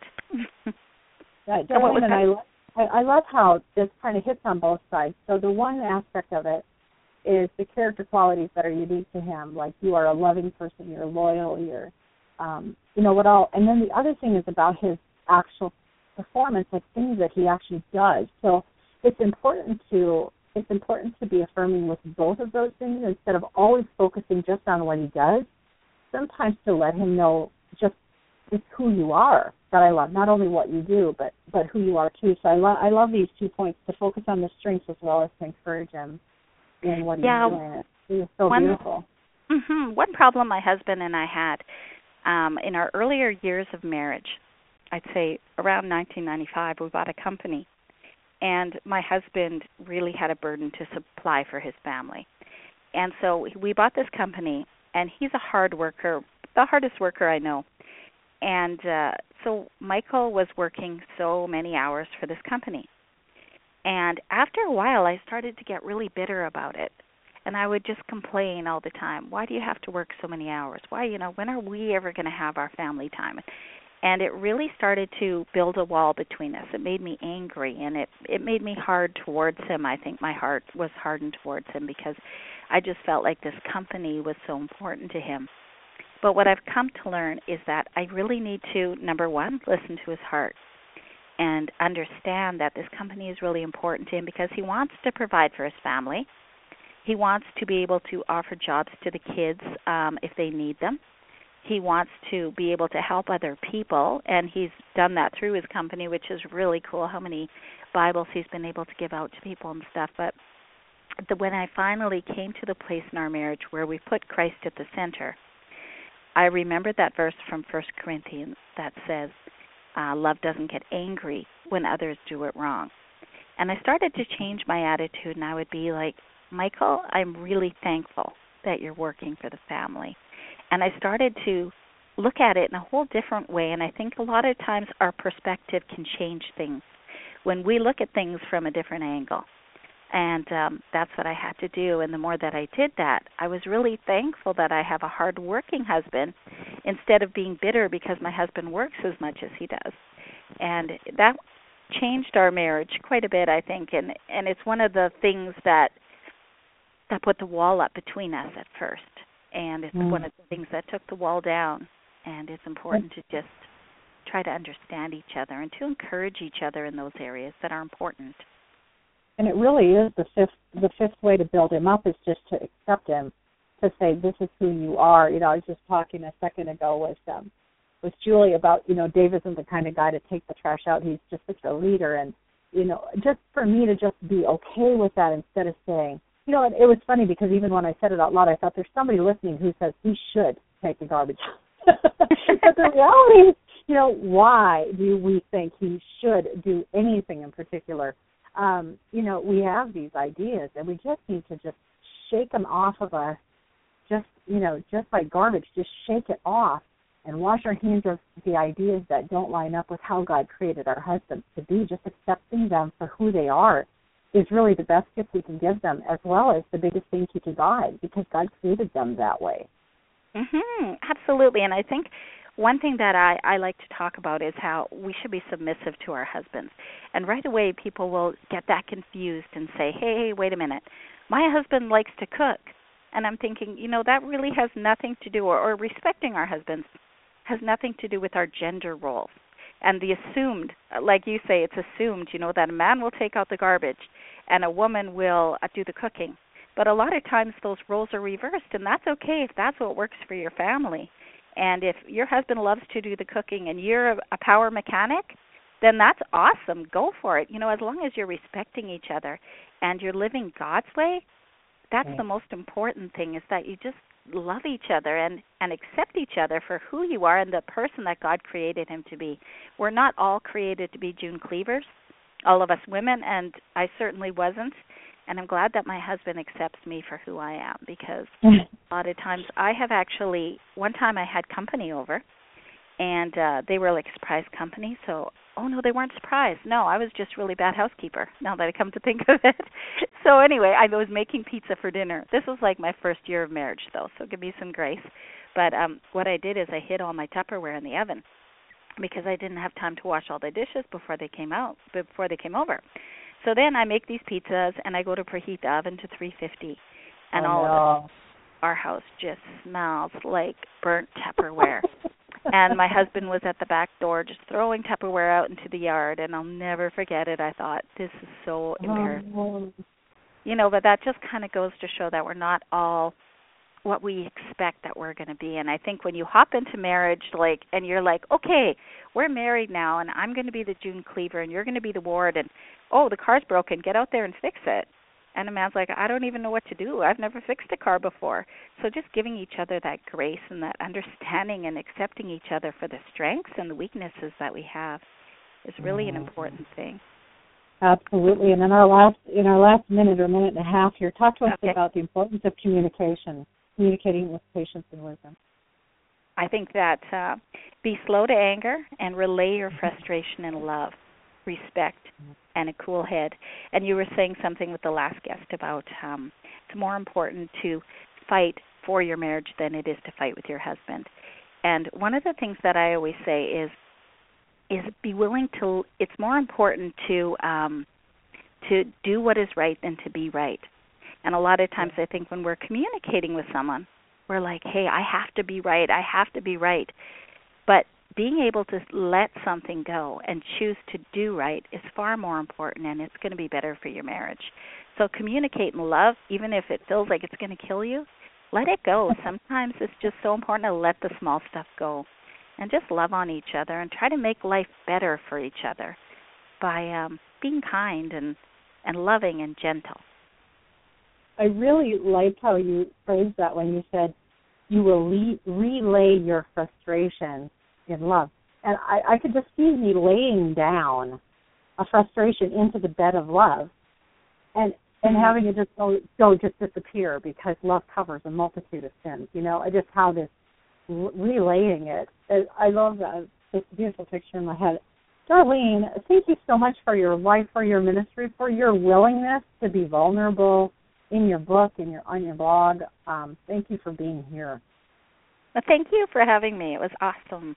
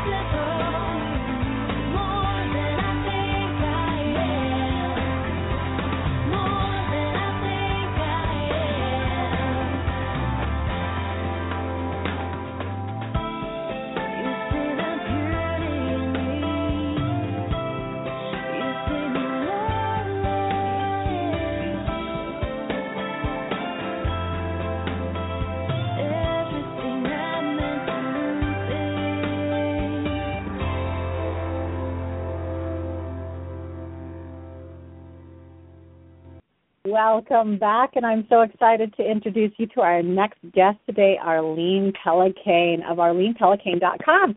She's a speaker and the author of several books, 31 Days to Becoming a Happy Wife, 31 Days to a Happy Husband, 31 Days to a Younger You. We all got to have that one, too. And, she is just an awesome lady who's been on Today's Show, Family Life Today, 700 Club, Better Show, Our Power, all kinds of places. She has a BA from Biola University and an MA from Regent University. And she is such a great lady. She is so fun to good grief, Arlene. I'm going to cut a little bit of that. Okay. And she's here with us today to talk about her book, 31 Days to Becoming a Happy Wife, and also, amazingly, to share with us 3 days to becoming a happier wife. So, Arlene, welcome to you. It's great to be with you, Marnie. Oh, it's good to have you here. And I know that you are married to James, and you have kids, Ethan, Noel, and Lucy. And whatever prompted you to begin writing books for women and for wives in particular? Yeah, James and I celebrated sweet 16. So we've been married 16 years, and when we look around, and you look at the family and you look at couples, many couples are hanging in there. They're, doing this, but they're not necessarily happy. And as we looked at having children, too, you think of these kids as they're growing up, many of them growing up in a divorced home, a blended family, et cetera, and thinking of the stress that puts on a child and thinking, how can I, as a writer, help women to enjoy their role as a wife so they can be that model of hope to their children and they can give that stability, but not only just do it because it's the right thing, but to really enjoy themselves and to kind of recapture that joy of when you first got married and you felt like your whole life was in front of you. So many times I interview people for my books to find out, how are you doing this? How is this working? So I interviewed people who had parents that had divorced. I interviewed people who had gotten married and thought, well, I've made a huge mistake. What do I do now? So we have all sorts of perspectives, and how did each of these women get to the place where they could say, I am a happy wife? So the book is really about giving a woman hope, and it's also about showing a woman that this isn't, many times we think, well, I'm not happy because, my husband's out of work, my husband's lazy, my husband plays video games all day, my husband doesn't listen to me, he's not affectionate towards me, so of course I'm not happy. And so it's always your happiness is due to something else. And it really gives you this feeling like you're a victim to your circumstances. But our book, my book, is about how can you, instead of saying that you say, I will take responsibility for myself. And it's nobody's responsibility but my own, to find joy in my life. Yeah, I love one of the sections in the book you talk about when you came to understand that even though other people argue all the time in their marriages, it didn't have to necessarily be that way for you. Even though other people struggle in certain ways, it didn't necessarily have to be that way for you. Yeah. And it was that's a wonderful saying. I had one mom that I've talked to, and she said, it doesn't have to be this way. And, when you see yourself arguing with your spouse, when you see yourself constantly, having these battles, to think to yourself, you know what? It doesn't have to be this way, and start seeking God and start seeking help to say, how can I turn these things around? Right. So if you've ever seen it modeled well anywhere, you can have a marriage that is also beautiful. And Arlene's here to share some of that with us. Let's go ahead and talk about, the book is 31 days. And you guys, I want to encourage you to read this. We're going to share right now 3 days. It's 3 days to becoming a happier wife. And that's right. That's just such a great starting point. So let's talk about day one. Yeah. What are we going to do if you can, on day one, if you can simply do this, be responsible. Instead of passing the buck like we talked about earlier and saying, well, I would be happy when I didn't have to work so hard, or when my husband would bring me flowers every once in a while, or he'd remember my birthday, whatever it is that you're waiting for. Instead of waiting for that, say, you know what, I am going to take responsibility. There is a quote that I use in the book from John Maxwell that I really love, that he was speaking and there was this Q&A time, and his wife was asked, does John make you happy? And, of course, he was very anxious and figured, oh, now she's going to talk about how I'm such a wonderful husband, et cetera. But instead she said, no, he doesn't. And he was, shocked by that. But then she said, the first 2 or 3 years we were married, I was expecting that it was his job to make me happy. And then I realized it wasn't his job, it's my job. And I think the sooner we can come to this realization that it is my responsibility, the buck stops here, regardless of how good or bad my life is, this too shall pass. And the thing that's the same is what my attitude is, what I bring to it. So simply by saying it is my responsibility. So by whatever circumstance you're in, on day one, you say, wait a minute, I'm not going to blame my husband. I'm not going to blame my terrible boss. I'm not going to blame my cranky children. I'm going to say it's my job. It's my responsibility to find joy in my own life. It's such a different message than we're getting everywhere. When you're unhappy, it's your responsibility to leave. Yes, that's right. Yeah. It's just so tragic. And I talk to so many wives who are like, I just think I have to leave. And, there are circumstances where that is the right choice, but very few. And honestly, most of us, it's really in our head if we're going to be happy or not. It's really not in our circumstances. Yeah, and a lot of it to say, I'm not afraid to be the first one to step up to the plate. A lot of times we think we want him to step up to the plate. He should be the leader. I'm waiting for him. I'm not going to do it. But to say, wait a minute, it's my responsibility too. And if I answer him with a gentle answer, if I take responsibility to fix these things myself, et cetera. I remember, this just illustrates the point of responsibility. My husband is a wonderful father, and he loves to bike the kids into school, which is great because it gives me that morning that I don't have to take the kids to school. But one particular morning, they were on the rush going out, and I was like, well, I'll clean up the kitchen. And James, my husband, yelled back, oh, well, I wouldn't want you, sarcastically, I wouldn't want you to lift a finger, you have an allergic reaction to doing dishes. And all the kids thought that was so funny, so they all left the house laughing and giggling and chortling at Mom, oh, Mom, she hates doing housework, whatever. Well, I was fuming inside because I thought, well, the only thing, granted, I am no housewife. That's true. I'm not good at cleaning the house. But the only thing I do, Marnie, is I do clean those dishes. And so for him to say, don't do the dishes, you have an allergic reaction to dishes, I was just like, oh, my goodness, I was so upset. And you know how things get larger in your life. Something happens, and then it reminds you of something else, and we feel insensitive. He doesn't see what I do all day. And so in that moment, ladies, we have that idea that, okay, this is my responsibility to take charge of these emotions and to find joy and to find resolution, instead of saying, you did this to me, it's your responsibility, it's your fault I had a bad day, it's your fault I was cranky all day, because it's what you said to me. So when he came back home, he doesn't even think he did anything wrong. And very calmly I said, honey, when you made that comment about the dishes, that really hurt my feelings, because that's actually one thing I actually do around here. And he's like, you're right. I'm sorry. I was just being, flippant. I'm really sorry. And now I've got another choice. I can say, well, I can hold that over him. Well, you shouldn't be so insensitive. You should think before you speak, all these things. But then you also take the responsibility to say, I'll forgive you, okay, that's okay. I make mistakes too, and you go on.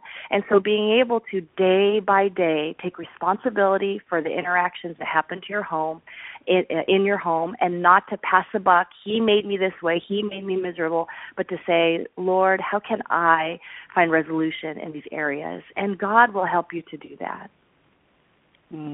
So beautiful. It's so true. And it all starts with a thought. And thoughts, even though we can't be responsible for the thoughts that come into our heads, what we do with those thoughts are our responsibility. And so don't beat yourself up if you have a nasty thought. Just take it from there and turn it around, turn it to Jesus, and receive his help there. How about day 2? What do we do on day 2?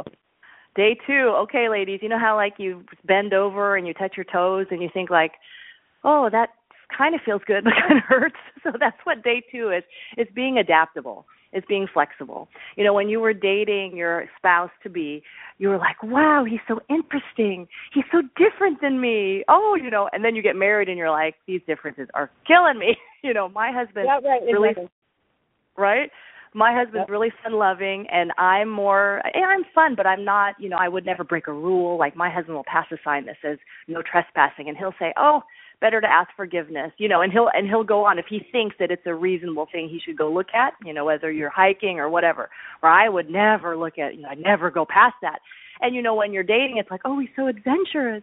But then when you're married, it's like, wow, you know, get a clue, read the sign, look what it says. And so for us ladies as wives to say, how can we be adaptable towards our husbands, not to seek to change them, but to really relish their differences and for them to relish ours?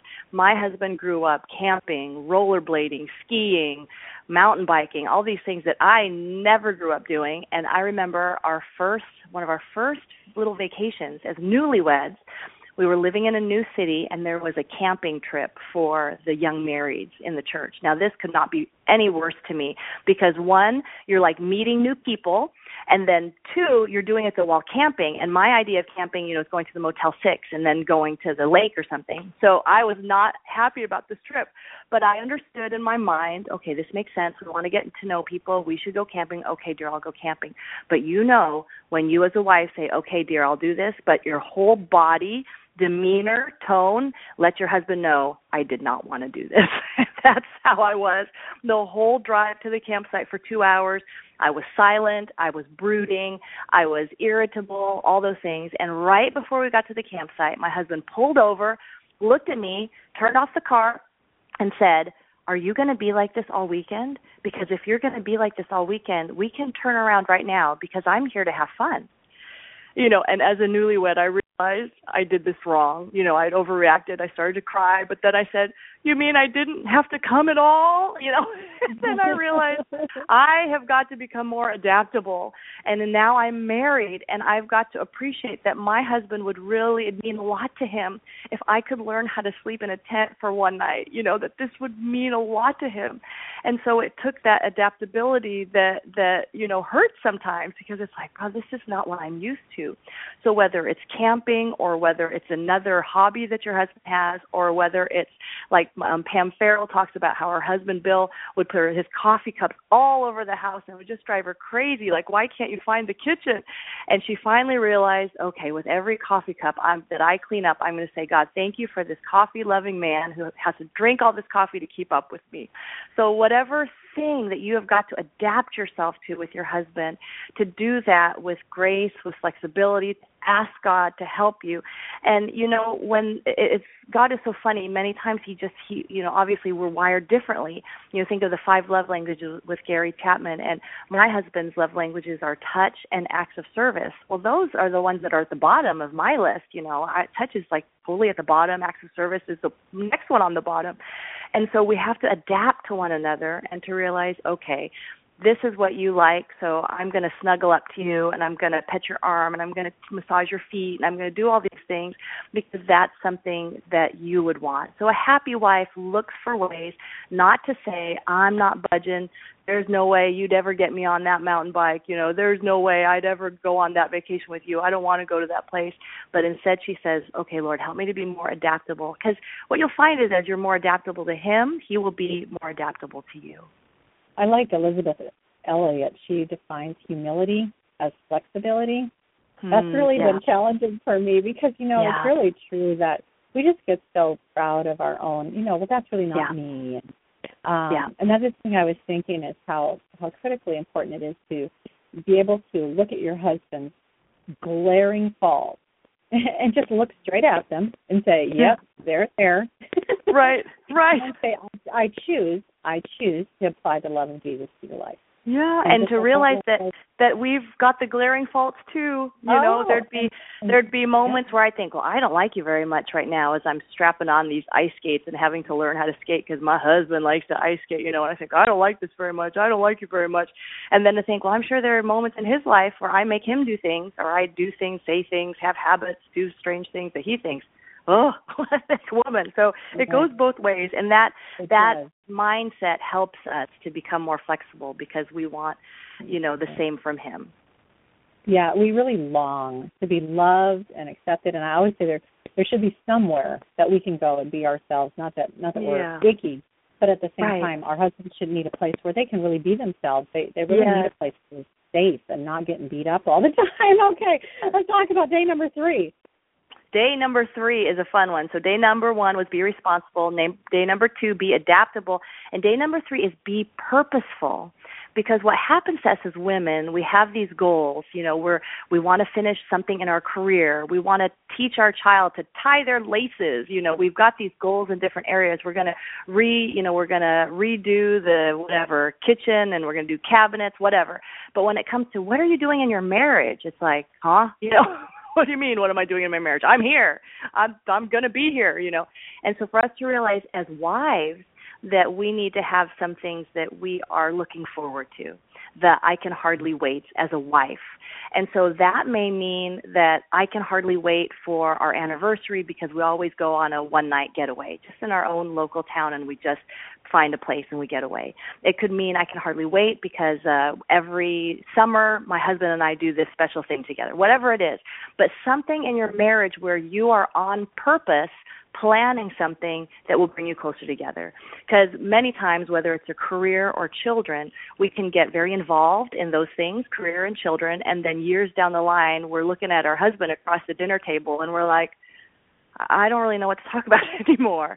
And so by being purposeful as a wife, you're constantly thinking, how can we build each other up and how can we get closer together? I know a wonderful couple. They've got 2 elementary school kids, very happily married, but, they hadn't been on a date in 5 years because they just figured we're always with our kids, and they realized we kind of have to do that. So they got a babysitter. They did it on purpose. They went on a date, and they stared at each other. They didn't have anything to say. She said it was so weird because other people would be like hold hands or do things. We didn't touch each other. We didn't have any children to tell to be quiet or to cut their food, and it was strangely quiet, and we didn't have anything to say. And then after dinner, they didn't know what to do, but they had the babysitter for X amount of hours, so they walked around the mall together, and she said it was so strange.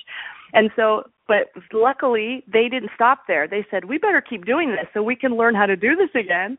And so now they have those regular date nights, and now they enjoy each other very much. But see what they did? They did something on purpose. They realized, as a married couple, this is what we need. I know families with, they have 5 grown kids now. What they used to every, Thursday night was their night where they'd have a candlelight dinner, these 2 parents, and these 5 kids would watch a special video in the other room, and while they did that, the 2 parents would have a candlelight dinner. See, that was at home. It was just something they did on purpose to stay closer together. It could be as simple as a coffee date that you guys go out for coffee, and then you swap drinks. Whatever you usually drink, you give to him. Whatever he usually drinks, you give to her, and then you drink these little coffees, and then you talk about, how is life from your perspective, and you kind of put yourself in your spouse's shoes. So they can be very small things, but they're things on purpose you do together, whether it's a marriage retreat, whether it's reading a marriage book together. Sometimes it's going to get counseling together, that's a very good on-purpose thing that you do. And then like we talked about, for men, they love recreational companionship. This has been one of my biggest challenges is to learn these things. Okay, I will learn how to ice skate and how to be on a bicycle because it means something to my husband to do these fun things or for me to be there. It brings us close together. I interviewed Dr. Marjorie Blanchard for the book, and she and her husband, Ken Blanchard, who wrote The 1 Minute Manager, they have been, entrepreneurs for much of their life, and she's very much a leader. And when I asked her about being a happy wife, she said, what's really helpful is to ask yourself what's new on your marriage resume in the last 5 years. So to think about your marriage and to think, what have we learned new? What could we put on that resume that we went on this trip, or we learned this skill together, or we now have this conflict resolution style, or whatever it is, but that you're learning, you're growing. Because if you're invested in your marriage, you're doing things on purpose, your heart's going to be in it, you're there. But if you just let things drift, then no wonder 10, 20 years down the line you say there's nothing left here. It's because you didn't invest anything. So I think that is a very important, that day 3 of being purposeful, doing things on purpose. How can we be really intentional about growing together as a husband and wife, even with a busy job, even with kids, even with volunteer work, church work, whatever it is, but how can my spouse and I get closer together and be really intentional about that? I love that tip, and that's awesome. And once you get these days 1, 2, and 3 down, you can remember them. RAP, R-A-P, responsible, adaptable, purposeful, and you can just keep saying, after you do day 3, keep saying every day, am I being rapping to my husband, responsible, adaptable, purposeful? Yeah, I love it. one of the pieces of advice I'd gotten earlier that I love is to actually envision yourself sitting beside your husband's bed, holding his hand as he's in a hospital nearing death at the end of his life. And as you sit there holding his hand, what do you want to have go through your mind? Because that's what you're building today. Today is the day you get to pick how that scene looks. And I think this purposeful part, I think we really oftentimes don't approach our marriage anything like the other portions of our life. We just expect. We have really big expectations. Right. Yes, we want it to be a certain way, but we haven't necessarily put in the effort to make it that way, and it's not automatic. And so to realize, okay, but isn't it wonderful? It could be very small things, and the compound effect of those over the years will give you that deathbed experience that you long for, that closeness where, there's no regrets when you get to that point. And there are little things each day that you do for your spouse that will do that for you. Absolutely. Well, this is Marnie Swedberg. We've been interviewing Arlene Pellicane. She is the author of several books. We're going to give away a couple books today, 31 Days to Becoming a Happy Wife. And the other one is the Green Jacket, 31 Days to a Happy Husband. And both of these are awesome. You guys want to check them out. Also, at her website, there's all kinds of resources. Arlene, if people go over to arlenepellicane.com, what are they going to find there? Yeah, what I was going to say was there's a quiz, Am I a Happy Wife? And so you can take that online quiz and kind of get started to assess where am I, where do I want to be. I also have a monthly podcast, the Happy Home Podcast, where I interview all sorts of people like Liz Curtis Higgs and Sharon James and a bunch of others about having a happier home. So there are a lot of things you can find there at arlenepellicane.com. Oh, fantastic. Well, this has been a wonderful interview. Thank you for being here and for sharing your heart with us. What's new for you? What's coming up in the future, Arlene? Well, I have a book that's out with Gary Chapman. It's called Growing Up Social, Raising Relational Kids in a Screen-Driven World, and that's out now. It came out a few months ago. So if you're a parent or a grandparent and you are wondering what in the world am I going to do with my kid as they are glued to these screens, then I would highly recommend that one for you. So it's called Growing Up Social. And then right now I'm working on 31 Days to Becoming a Happy Mom. So stay tuned. That'll be coming out in the summer. Well, you have got us covered then. We're 31 days to being a younger me, a happy wife, a happy husband, happy mom, and how to get those kids off the TV. So we are all set to go. Thanks for being here. Appreciate you coming. Thank you so much. God bless you. And you guys got to go over and check out ArlenePellicane.com. That's ARLENE. Pellicane is spelled PELLICANE.com.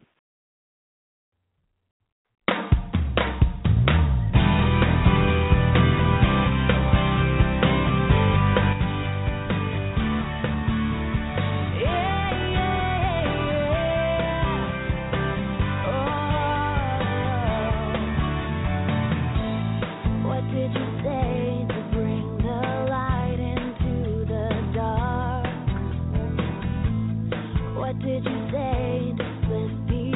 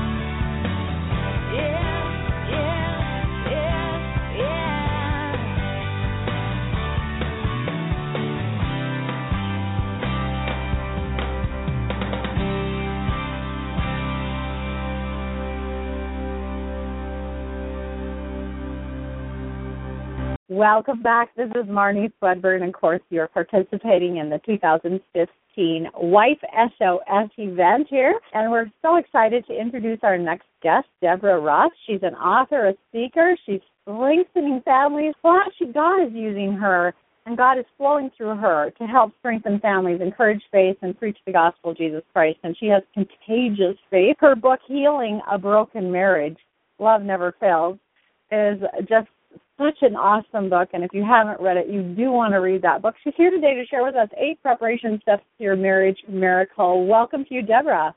Thank you so much, Marnie. It's good to be with you. Well, and I'm so excited to have you here, and we're going to talk a little bit right now about our marriage miracle. And honestly, Deborah, you are one who has experiences personally. You're not just talking about theory. You are talking about walking through really so much trauma in your marriage, so much pain, and some points of hopelessness in your book. When I was reading it, Deborah, I think one of the things that struck me was your honesty, that you didn't do everything perfectly yourself, but that God was so much bigger than your challenges. You know, coming out on the other end, and I'm sure your marriage still has challenges. Every marriage will always have challenges, but being where you are today, looking back, Deborah, you know, your phrase, love never fails.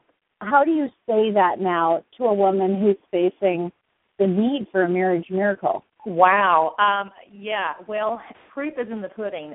My husband and I have been married for 30 years now. God has done exceedingly abundantly above all I could ever ask or think. I'm married to a man of God. I'm married to a man who is the head of our household. We have fabulous marriage, but it was upside down for 18 years. And, you know, love never fails. My grandmother used to always say, kill him with kindness. You know, when our marriage was upside down, it would have been very easy for me to fight back with fleshly weapons, you know, of hatred and anger and bitterness. And of course, I was not perfect. I mean, I didn't do everything perfect.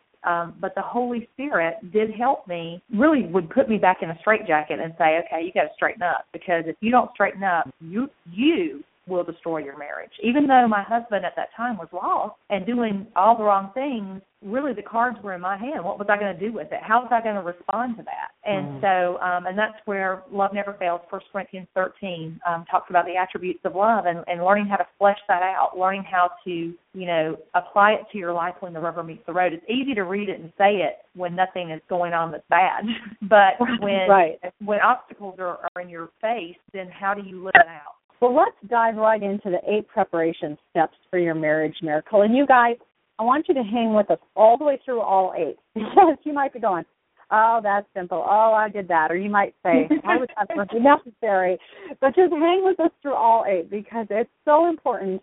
And I love, you know, in your book you talk about the critical necessity to not just throw out parts of it, to actually, you know, and you use the illustration, you know, I'm reading on page 145 you talk about out of 2 Samuel 6, where Uzzah, and you wrote, while Uzzah meant well by helping to cart the ark of God from the house of Ahinabeth to the city of David, he failed to adhere to the importance of God's requirement in handling his presence. And really, that is your heart, isn't it, Deborah, to say, don't just think, oh, this is good enough, this is my little bandage, or this is how much I'm going to give, but to say, what is God requiring of me, right? Yes. You know, marriage it's a marathon. It's not a sprint. And, you know, 2 imperfect people come together and they expect to make a perfect person, and it doesn't happen that way. So, you know, we have to learn, you know, that God's way is the best way. And if we can learn to apply God's word to our life, like I said, to flesh it out, then that's where the miracles happen. That's where the beauty happens. That's where, you know, you find the diamond in the coal. That's where you can say, yes, we made it. And so it's really, you know, the motives of our heart and learning to walk out the word of God in our everyday life. You know, I just want to say one more little thing here that's bubbling up in my spirit is some of you are listening and you're like, but I've been walking with God, but I've been trusting. She said the proof's in the pudding, and I don't have any proof. But I'm just going to say, you know, Deborah, 18 years for you. I have a friend, 29 years for her.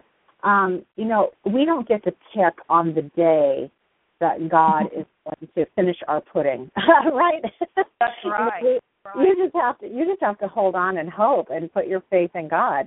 Put your faith in God. Okay, so what is step number 1? Okay. All right. Well, if you want to see a miracle in your marriage, you have to first have salvation. Now, this may seem very simple for those that are listening that are Christians, because you're thinking, oh, well, I've got that. That's easy. And it is easy because, salvation is a free gift from God, and it's just a matter of saying, I turn from my sin and I turn to the Lord. But what I want to talk about is for those maybe that aren't born again that are listening, who, sometimes I find, Marnie, that people just want their miracle. They don't really want to really get their life right with God. You know what I'm saying? Right. That they just want their miracle. Just fix it, God, and I love you, I believe in you. Well, so do the demons and tremble. But do you really, really love the Lord? Have you really surrendered 100% of your life to the Lord? Not 99%, not 80%, but 100% of your life to the Lord. Do you really know Him? So you must be born again. Nicodemus asked Jesus, he said, what should I do to inherit the kingdom of God? And he says, you must be born again. You must be born again. But I want to go a little bit deeper with the whole born again thing, and I want to talk about the word salvation. For those that are saved, this is going to be just sweet oil to your soul, because this is going to, I think, encourage you. And I looked at the word salvation in the concordance, and it means more than a ticket to heaven. When I was lost, I always thought, one day I'll get saved and then I'll go to heaven, because nobody wants to go to hell. But salvation actually starts now. So when you become a born-again Christian, you're already living in eternity now. When you die, you just cross over into the unseen world, but we're already living in our eternity. And so the word salvation means deliverance. It means help, welfare, aid, prosperity, rescue, defend, liberty, to be safe and to preserve. And you see, when you think about these words, and those of you that maybe haven't heard this before, you might want to jot it down. It's in my book. It's on page 2. But and you can look it up in your concordance. Just look up the word salvation. But when I first read this, I believed it. I loved it. But like a colander, it would leak out of me, because I would get back out into the world, get back around religious people, and it would be drained out of me. And so I would have to go back and look at it again. What is God saying? How much does the Lord really love me? Deliverance, help, welfare, aid, victory, prosperity, rescue, defend, liberty, to be safe, and to preserve. And when I thought about this in the context of my marriage, I realized that God was for me. He was for me. He wanted my husband to be delivered from alcohol and drugs. He wanted my husband to be saved more than I wanted him to be saved. He wanted our family to prosper. Even though we were, looking at bankruptcy and foreclosure and didn't have enough money at the end of the month, God wanted us to prosper. And so that was hope for me. So to rest in your salvation, to first be born again, because if you're not born again, you can't see the kingdom of God. That means you can't participate in the kingdom of God, and you can't have the benefits of the kingdom of God. Mm-hmm. So first, be born again. And second, if you are born again, then to realize what the benefits of your salvation are and how much the Lord loves you. He died so that you could be free, and be free indeed, and not free from your spouse, not free from your husband, but free as in your whole family unit coming to Christ, because He wants to bless your seed. It's about your children, your grandchildren, your great-grandchildren. It's bigger than just us. It's bigger than that. And so God wants to bless generations through our marriage. So that's number 1, salvation.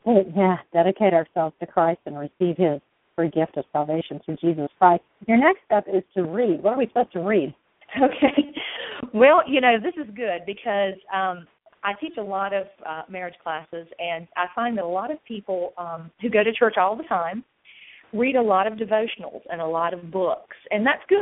It's good to read. It's good to read all kinds of things. It's good to read biographies. It's good to read all kinds of things. But if you are looking for a miracle in your marriage or anything in life, and really if you just want to know the Lord, you need to go straight to the source. You need to read the Bible, because the Bible is the living, breathing Word of God. And so when we read it in a devotional, you're just getting a little tidbit. It's like you're getting a little snack. But God wants us to eat a meal. He wants us to eat a meal every day with Him and go straight to the Word of God and find out exactly what he says, John 1 says, in the beginning was the Word, and the Word was with God, and the Word was God. When we read our Bibles, we are reading God. We are reading God. And so it's so important that we really just hunker down and say, Lord, what do you have to say about this? Because, you know, when you're in a marriage crisis, you're going to get all kinds of advice. And it's not, and some of it will sound really good, and it will sound like it's right. But if you don't put it up against God's Word, you can get confused, and you can make a choice that will change the course of your life forever, you know, and can really destroy your family. So go to the Word. Get it from the Word. I love how in times when I am needing to hear from God, that he will just, like a phrase will just pop off the page of the Bible, or I'll all of a sudden have a reference in my head to go look up, or, you know, it's amazing.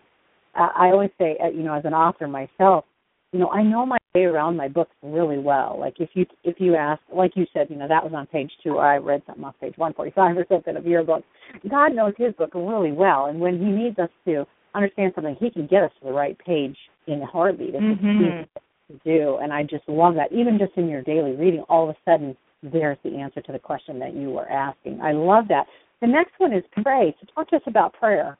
Okay, well, if you want to receive your marriage miracle, you've got to be a praying wife. And, you know, we need to go to God praying with confidence, you know, believing that he, like I said, is for us. You know, if God be for us, who can be against us? God hates divorce. He doesn't hate divorced people. He hates divorce because divorce hurts people. And so he wants us to go to him with confidence, knowing that he is for our marriage. He wants everyone in our household saved. He is for our marriage. And so pray. Pray with boldness. Pray with confidence. Pray always. Pray without ceasing. Learn how to really be in a mode of prayer with God throughout your day. When you're in a difficult marriage, and you know you're faced with conflicts throughout the day of whatever sort, if we can just learn to pray before we react, you know, our emotions will get us in trouble. So try not to respond according to our emotions, but try to respond according to the Word of God. And really the only way to do that is to pray. So when somebody's coming at you with the wrong thing, you know, somebody's coming at you with conflict, or your spouse is coming at you with just, you know, something that's just not good in the marriage, before you react, pray. Say, God, what am I going to say? How am I going to handle this? And then as women, we say too much. So when the Holy Spirit tells us what to say that, and then be quiet. Don't say anything else. Just say what the Holy Spirit says. But pray. You know, pray with thanksgiving. Thank God because you know that he's for you, and thank him for the answer. Thank him for coming through on your behalf because he loves you. Pray with a clean heart. You know, make sure when we go to God, we have a clean heart. If we have unforgiveness in our heart, we want to make sure that we clear that up first. You know, if we've offended somebody, we need to clear that up first. So go to God with a clean heart and clean motives, expecting him to answer our prayer. Love it, love it. The next one is surround yourself. Now, okay, when you are in a difficult situation, it is really all the time, but especially when you're in a difficult situation, it is so important that you surround yourself with godly people who will hold your feet to the fire and who will encourage you, people who are really for you and don't have ulterior motives behind it. And so, you know, I found when I was going through a difficult time in my marriage that, you know, if I could just find 2 or 3 people, you know, I might know a lot of Christian people, but it doesn't mean that all those Christian people are going to hold my feet to the fire. It doesn't mean that all those Christian people really have the faith to believe for me to come out of this thing without smelling like smoke. So, you know, try to find some people who will really help you believe for your cause. So, you know, some people will look at you and they may say, oh, you know, well, you might as well just divorce him because he's never going to change. But try to find somebody who has faith that will say, you know what, God's for you. I believe with you that he will change because God wants everybody saved and he wants your family to make it. And so surround yourself with those people who are strong Christian people who are for your cause and who will hold your feet to the fire. And so that's going to be a small group. It's not going to be, now you are going to have your big group of Christian friends. I'm not saying get rid of them. I'm just saying you've got to put your wetsuit on, put the whole armor of God on, and when arrows come at you that are not for your cause, you've got to learn to repel those arrows and only let that close circle of friends in to help you to navigate your way to the victory. I think one of the best ways to find a good friend is to identify those who don't take offense for you. They just walk with you. And you can tell this by the people who right away want to punish your husband for being who they are, for being who he is, and wanting to pray with you to be who you need to be. And that's really a good indication of somebody who's going to be with you the whole way, is somebody who doesn't just go in and try to defend you. Let God defend you. Let your friends walk with you through the fire and let God do it. I love that. Okay, let's talk about, one of your points now, point number 5 is attending church. And a lot of people will be like, now, how in the world is that beneficial to my marriage? Well, why don't you tell us why you think it's important? Well, so many people will say, I don't have to go to church to be a Christian. And, in theory, that's true, but the Bible does say to not forsake the assembling of yourselves together. And, when you go to church, you are going there for corporate worship. It's a pep rally. You're going to church out of obedience. It's obedience. It's like, okay, I'm going to set aside this time for God, and I am going to go to church to worship the Lord. And again, you're in corporate worship with all of these other believers. I mean, I can remember times when I was sitting in church and just feeling so broken, and just wondering if I could make it another day. And just during praise and worship, just lifting my hands, closing my eyes, and just letting the Holy Spirit work on me, and just worshiping God, praising Him through the trial and worshiping Him. And so, that's something that maybe I would have done at home. Maybe I wouldn't have done it at home because you're busy at home. You've got things to do. You've got to get the kids homework. You got to get the kids baths. You got to get them to school. You got to wash clothes. You got to wash dishes. You got all these things to do. But just to have that time carved out with God in corporate worship where you can just worship Him freely in spirit and in truth and be around other believers. And, like I said, you're going to have that core group that's going to hold your feet to the fire, but you also need that big group too. You need that big group of believers who will just encourage you, in your journey, smile at you that day, ask you how you're doing.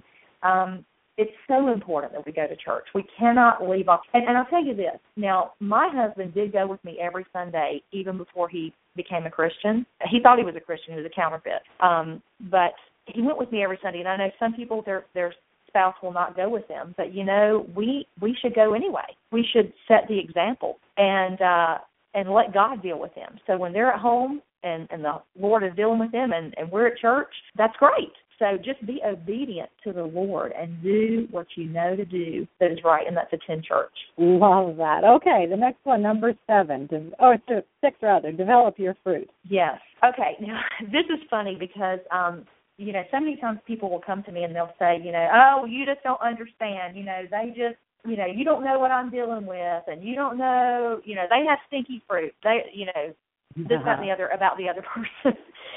But the thing is that the Lord didn't tell us change our spouse. He told us to change us. And so we need to work on us because even though, I was a Christian for 12 years while I prayed for my husband. So we were married for 18 years, upside down, and 12 of those years I was a Christian and he was not. And so, it would have been easy for me to say, well, I've got this right. I am a Christian. So, I don't know what's wrong with him, but I've got it. But the thing is, God was working on me too. God was developing my character. And so it was important for me to develop my fruit, my love. And I'm talking about love where the rubber meets the road, loving the unlovable when the unlovable might be your husband.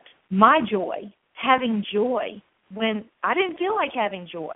I was oppressed. I felt terrible because I was going through a very hard time, but developing my joy, my peace with God, learning to have peace with God even in the midst of the storm, long suffering.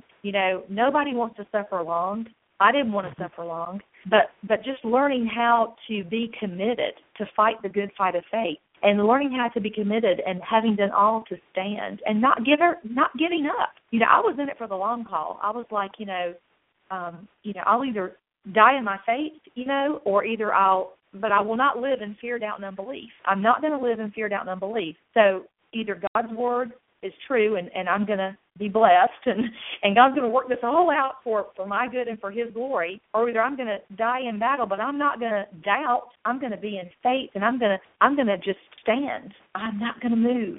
Long-suffering, kindness, learning to be kind when your spouse is, maybe coming at you with unkind words, unkind deeds, learning how to reciprocate with kindness. And it's not easy, but the Holy Spirit can and will empower us to do that. Goodness, faithfulness, meekness, faithfulness. Let's go back to that one. When my husband committed adultery, the first thing the enemy told me was, retaliation. Retaliation. This isn't fair. You deserve better than this. You deserve to be loved. And so, but the Holy Spirit kept me in faithfulness because I was committed to not just my marriage, but to the Lord, and I wanted to be clean. I didn't want to be dirty. So I wanted to retaliate in the flesh, but in the spirit, I did not want to retaliate. I wanted to be faithful to my husband and to the Lord. And meekness doesn't mean weakness. Meekness means strength under control. So it means you can be a strong, powerful woman, but you need to get control of it because we don't want to be overbearing on our husband. And really, the family order should be the husband being the head of the household under God. And that's a whole other teaching. But if we will learn to be meek, getting our strengths under control so that God can work a miracle in our life, so important. And self-control, just having self-control, not letting our mouth get ahead of us. As women, we speak a whole lot more words per day than men do, and we've got to learn to shut our mouths and have self-control. That one just keeps coming up. We've got 2 minutes left, so we're going to just go ahead and combine these last two, number 7 and number 8. Choose to be a winner and trust your Abba Father Daddy. Talk to us about that. Yeah. Deuteronomy 30:19 says, I have set before you today life and death, blessing and cursing. Therefore choose life that both you and your seed may live. God tells us to choose life. We have to choose to be a winner. Everything is a choice. God gives us a choice about being saved or not being saved. He gives us a choice about decisions we make, the small and the big, in our marriage. And so choose life. What is the best choice for the whole of your family? Not what is the choice that you want to make for the flesh, but what is the best choice? Because Abba Father, your daddy loves you. He loves you. And if our earthly fathers, being evil, know how to give good gifts to their children, how much more will our Heavenly Father give to them that ask? So choose to be a winner and just say, Lord, I will not let go until you bless me. I know you're for my marriage. I know you're my daddy, my Abba Father, and I know you have good gifts and good plans for us, and I trust you in that. And so, there's so much more that I could say about these action steps, but the book does take you on a journey through my story and explains these action steps a little bit more in detail.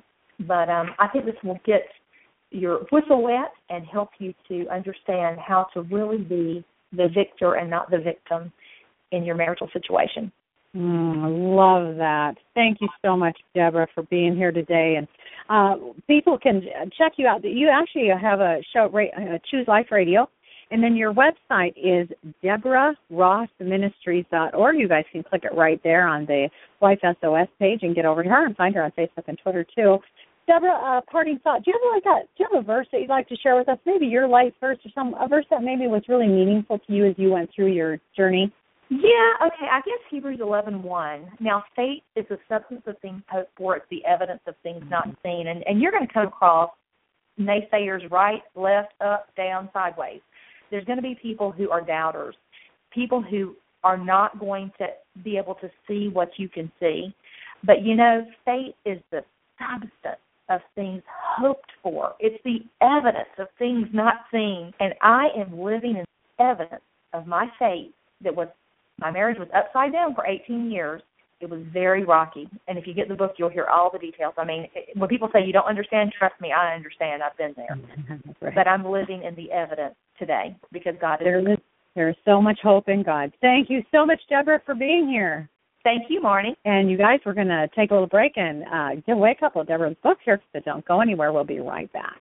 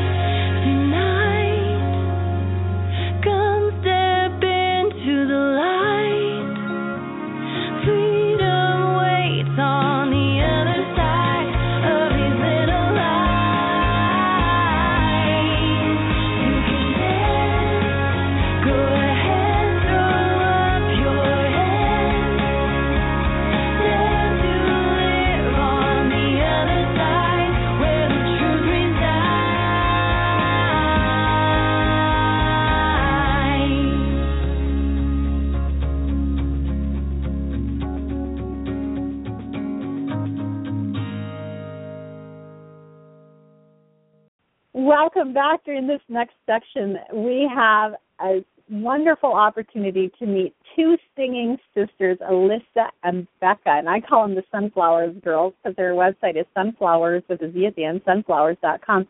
Alyssa and Becca Leander began writing songs and performing for their church youth group and local coffee shops in their hometown of Colorado Springs in 1999. Their dad was a musician and songwriter, and he was really the inspiration behind their music at an early age. But as you fast forward 15 years now, countless concerts, 6 albums, touring with Lifeway's You and Your Girl conferences, and also receiving 2 GMA awards, and the duo. Now they find themselves married, coming full circle with hearts focused on ministering to future wives, or young women as we would call them. They've written a 30-day devotional book entitled Made to Shine, which was inspired by conversations with teens and named after a song written for a victim of bullying. The duo is currently embarking on a ministry-focused tour of Made to Shine events for girls ages 10 to 18 and for their moms. And we so welcome you here today. Welcome, Becca. Thank you. Great to be with you, Marnie. And welcome, Alyssa. Hi. Yeah, it's great to be here. Well, awesome to have you both. And Alyssa, you are about to have a baby when we're pre-recording this because we aren't sure you'll be available on Expo Day. So congratulations to you. Thank you so much. Yeah, my husband and I were really excited. It's our first, and it's a little boy. That's so fantastic. And you actually got married, Becca and Alyssa, to your husbands on the same day. We did. It shows that sisters can get along enough to share a wedding day. And it was a really fun experience the whole way. Even planning the wedding was fun, to do it with your sister and just seeing all those family members coming from England. We have family in England, and they were coming for this big event. And, it's a really special thing that we have in common, and we share our anniversaries. And it's been 4 years now. So, yeah, time flies. Oh, that's so beautiful. And congratulations about that. Let's talk about that just a little bit. Now, a lot of the gals who are listening today, a lot of you wives out there, you have daughters. And you are trying, you're here today because you're really committed to your marriage and you really want to make it the best marriage it can possibly be as far as your side goes of things. And Becca and Alyssa, you're here today because you work with girls who are going to grow up and most likely be wives. And one of the things I was thinking before we started talking is that no one ever goes into marriage thinking, gee, I really hope this doesn't work. I hope I get miserable and have just a lousy time. We all just want it to be wonderful and want it to be everything that God created it to be. But a lot of that stems from who we are coming in. When I think of you two sharing a wedding day and all the decisions that you had to agree upon as sisters to make that happen and both of you be happy, there was a whole lot of shared effort there as well as flexibility, humility, giving in to each other, and that's really the foundation of a good marriage. I want to kind of even track back even before you get that far, though, to the identity that you guys are so clear about who you are that you're really able to give that much about your wedding day and continue to give that much in your marriages. So maybe, Alyssa, let's start with you. What did your parents do, or what do you think it was that caused you to have such a clear identity of who you are in Christ? Definitely. It's such a great question. I think that wedding day marks, and something that kind of accumulated through the years where Becca and I spent a lot of time together realizing that we are very different people. And my parents, when we were very young, my parents did a lot of ministry. They weren't on staff at a church, but I remember there were nights where they would have the neighbors over and praying with them. My dad, of course, like you mentioned, would pick up the guitar and lead small group worship. And it was just amazing. Becca and I were little tiny kids in the back playing with other little kids. But we were just kind of watching what my parents were doing, and that made such an impact on me, that they were real with their faith, they were authentic, and they weren't just Sunday morning Christians. And something really sparked in my heart at an early age that faith and identity in Christ and knowing who you are with a purpose in Christ is about your whole life. And so from that really sparked something in me. And I know Becca can probably attest to that. But we also were a praying family, and I remember even on vacation, there's a funny moment where we were driving through California, and my dad looks down and sees that we have no gas in the car, and we're driving through the desert, Mojave Desert, I believe, and we all just start praying that God would get us to the gas station. And little things like that when you're on a journey as a married couple or a family, and you just invite God in to those everyday moments, and you really see Him at work, and that empowered us and impacted us early on. Yeah, Becca, do you have anything to add there? I think Alyssa, when she mentioned identity, that was such a big thing for me growing up, kind of asking those questions of what's my purpose in life. And I was so grateful that my parents really encouraged us to know who God is for ourselves and to know our own identity. And now being married 4 years, it's no matter our age, it's one of those issues that has to be settled. And, you know, the truth is in our marriages that knowing our identity will cause our marriages to thrive, and so it's something that no matter your age, it's something that you want to have settled in your heart, your God-given identity. And sometimes at a young age, as women, we're kind of tossed by these ideas of who we are, and sometimes even looking at our moms. They're not always the shining examples, but we can be, as older women, we can really shine so that the younger women see how to thrive and how to know who you are in Christ. Right, because nobody can be perfect, but we can walk out. Yeah. We can walk out as far as we are right now on the journey, pointing directions to Christ. But one of the things that, you know, most women deal with is self-esteem issues of how we look compared to other people, maybe how we look compared to how we want to look. Have you guys had, like, are you guys okay with yourselves? Do you talk to girls about that topic? Definitely. It's a big issue, self-image and beauty, and we're often asked, you know, what's the way that as a mom or as a wife I can help either my daughter or other women see beauty through God's eyes. And it really starts with us seeing that for ourselves. And, you know, more than hearing speeches on beauty, it's about living that out and what that looks like. And so I think that's a really big topic for all of us to value our own unique traits. I'm kind of a little taller than most women, and I think sometimes I'm like, oh, I wish I was shorter. I could wear more heels, and you know that seems kind of a silly thing, but learning to value our own unique traits. Other girls will see that, other women will see that, and that's just a way we can shine. We can learn to thank God for the differences that we have, and yeah, and even practically. You can go into the mirror and say, you know, God, I thank you for my hips. I thank you for the hair you gave me and the uniqueness of it. And I remember growing up, I have really straight hair. This is Alyssa. And I thought, wouldn't it be great to have curly hair like my sister? But honestly, when we look at what God has done in our lives, see the uniqueness and how, you know, we're put on this earth to do something for Him that only we can do. And if we were like everyone else, that would defeat His purpose. So really just coming against that comparison that we all kind of want to compare ourselves to the culture or our friends or our sisters even, our sisters in Christ, when we just say, you know, I'm deciding here, I'm drawing a line in the sand. I am not going to compare myself to anyone else because God put me on this earth as who I am for a reason. And when that becomes kind of our drive in life, we start to see ourselves through Christ's eyes and His love for us. So even looking in the mirror, that can be a practical thing you do every day, and thank God for something that you see in that mirror because He gave it to you for a reason.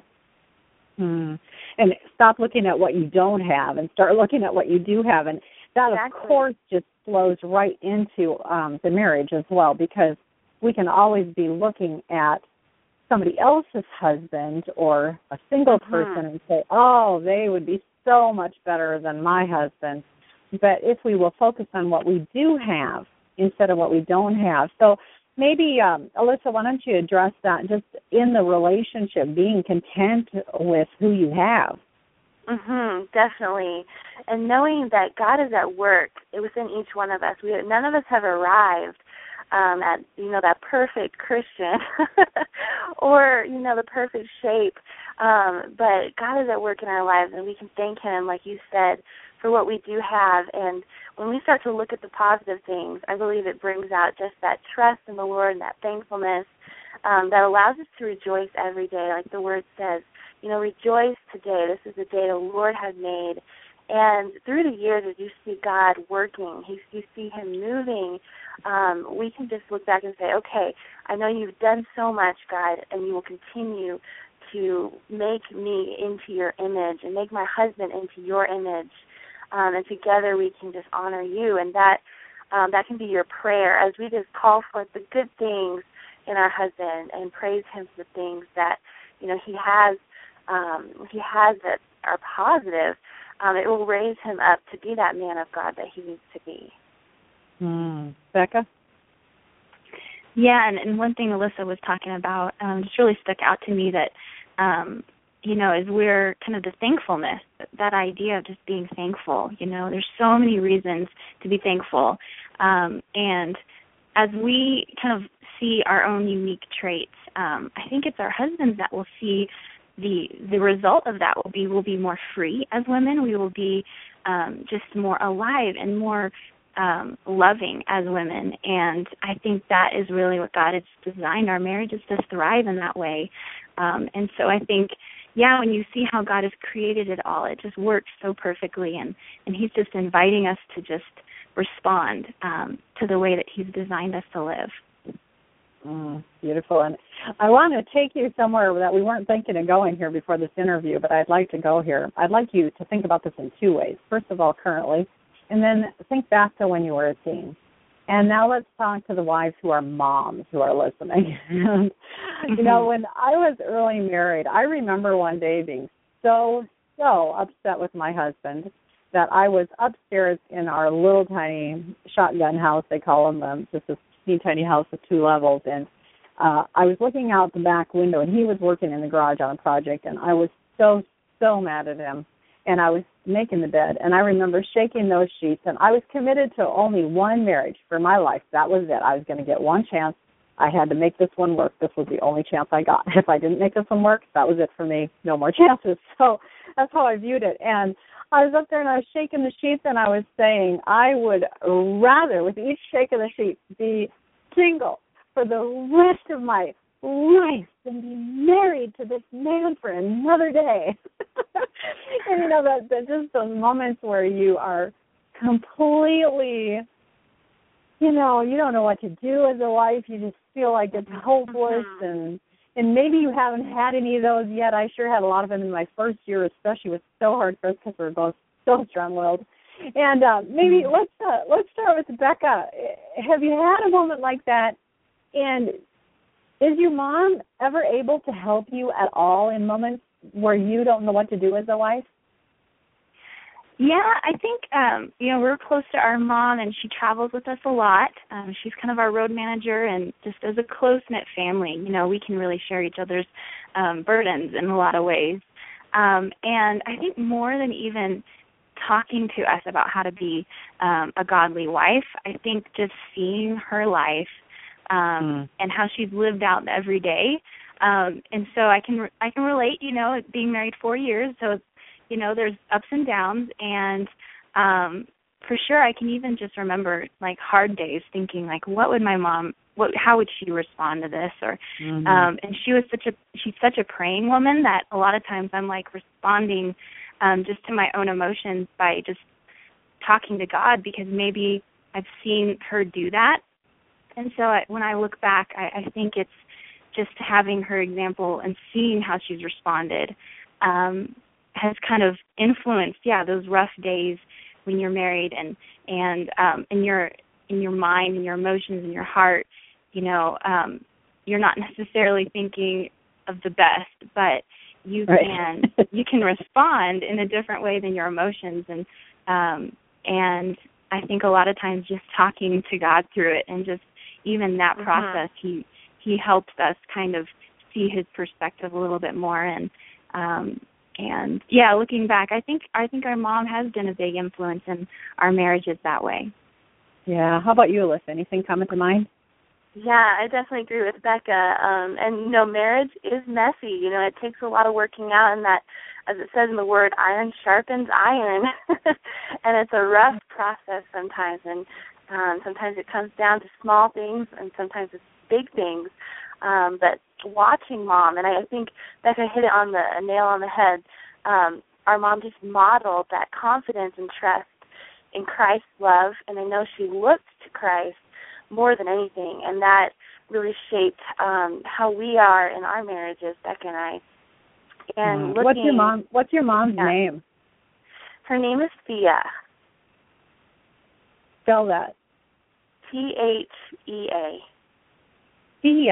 Thea. Well, we as a mom of young adults and a daughter who's getting married next Saturday as we're recording this, my heart just was longing to be the kind of mom that would be a role model like your mom.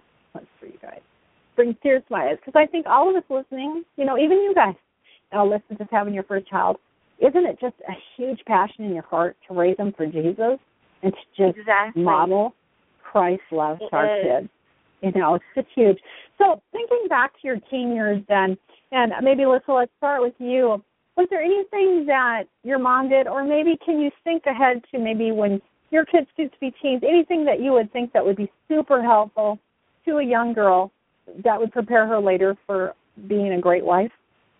Definitely. I think from our mom, one thing that she did when we were teens is she was a great listening ear, and she wasn't always quick to have a solution, not always corrective, but saying, hey, so talk to me, tell me what's on your heart. And she was very supportive and really cheered us on in the things that we found, obviously music.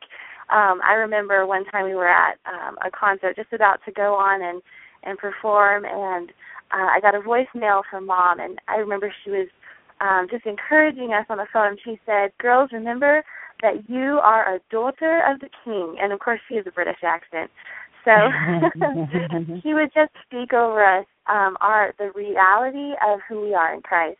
And I remember when she'd be on trips with us, and she had this piece of paper with scripture references on who we are in Christ. And she would read them to us, and we'd pray about them. And that was just a really cool, practical way that she would speak the reality of Christ's love to us. Yeah, I love that. I really believe, I've always said that the two greatest gifts my parents gave me were, number one, introducing me to Jesus when I was little, because I met him when I was 4 years old, and he's just been my life ever since then.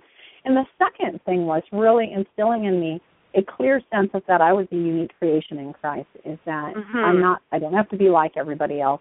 I can make my own choices with God and have the consequences and the benefits of those choices. And it sounds like your mom and dad really did that with you. Becca, what about for you?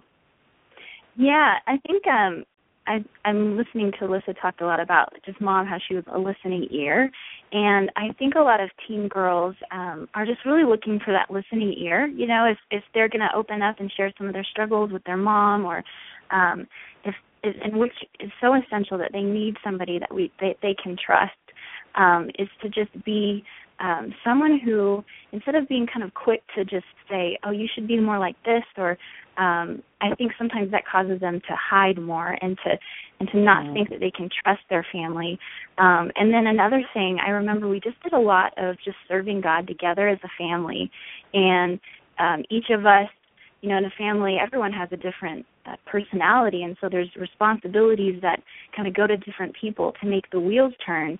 And, if young people find ownership in something that's happening, they'll really get on board with that and come together as a family And so we did a lot of that, and I think that really impacted us, just being involved together, doing things, and seeing God use us in different ways. And that kind of sticks with you when you're a teenager. And I think it does go into your marriage and your family later on, ending up doing things like that as well. Oh, so beautiful.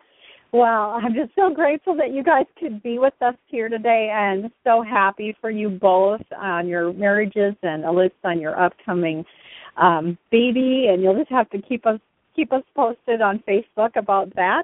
You guys listening, you can check out and learn more about them over at sunflowers.com. That's SONFLOWERZ.com. Their book, Made to Shine, is available. And, of course, they have all kinds of great CDs, most recently Love Walked In, but also By Faith, Beautiful Miracle, All Over the World, Alive in You, and You Remain. Thanks, Becca. So happy that you could be here. Thanks. Great to be with you, Marnie. Appreciate your heart for women, and so excited for all that you're doing. Thanks. And Alyssa, so happy for you. Thanks for joining us today. Thank you, Marnie. God bless you. WomenSpeakers.com is the largest online directory of Christian women speakers in the world, featuring over 1,700 women speakers from every experience level, denomination, and fee range, some near you. Visit WomenSpeakers.com to find the perfect speaker for your next event, or to get training to be a speaker, author, or media personality. All training and connections occur online anytime you have time. Find a speaker, add a speaker, or become a speaker at www.womenspeakers.com. Christian Women's Events. At womensevents.info, you can find events to attend. Learn how to plan amazing events for your group, or publicize your own upcoming Christian women's events. It's all available to you at womensevents.info. Just click your state to find all the major women's events coming to your area, or type in the month and year you'd like to attend an event to see all your options nationwide. It's that easy. If you want to promote an event, just click Add Event. Event publicity is available on a per-event basis or free to members. Finally, if you want to learn how to host awesome events, retreats, and well-attended conferences, click Event Planner Training. Once again, it's available a la carte or included in the membership. It's all online and here for you 24/7 anytime you have time at womensevents.info. That's www.womensevents.info.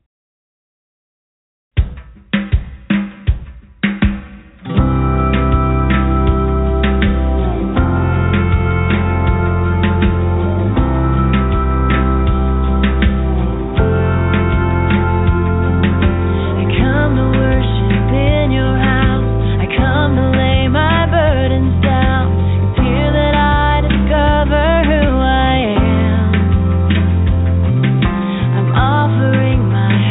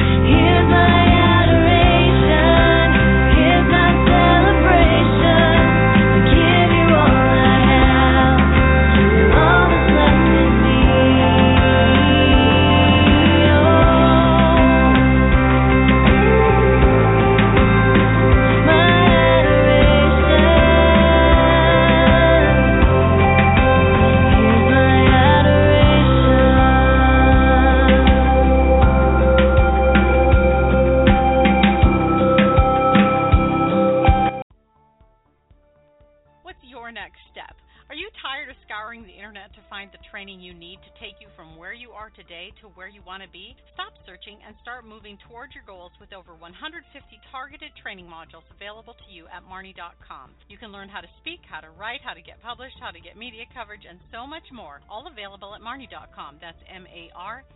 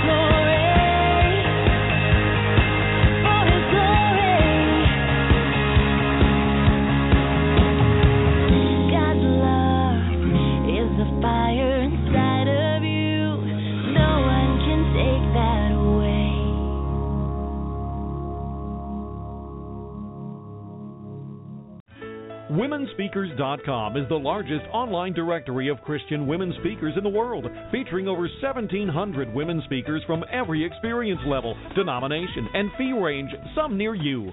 Visit WomenSpeakers.com to find the perfect speaker for your next event or to get training to be a speaker, author, or media personality. All training and connections occur online anytime you have time. Find a speaker, add a speaker, or become a speaker at www.womenspeakers.com.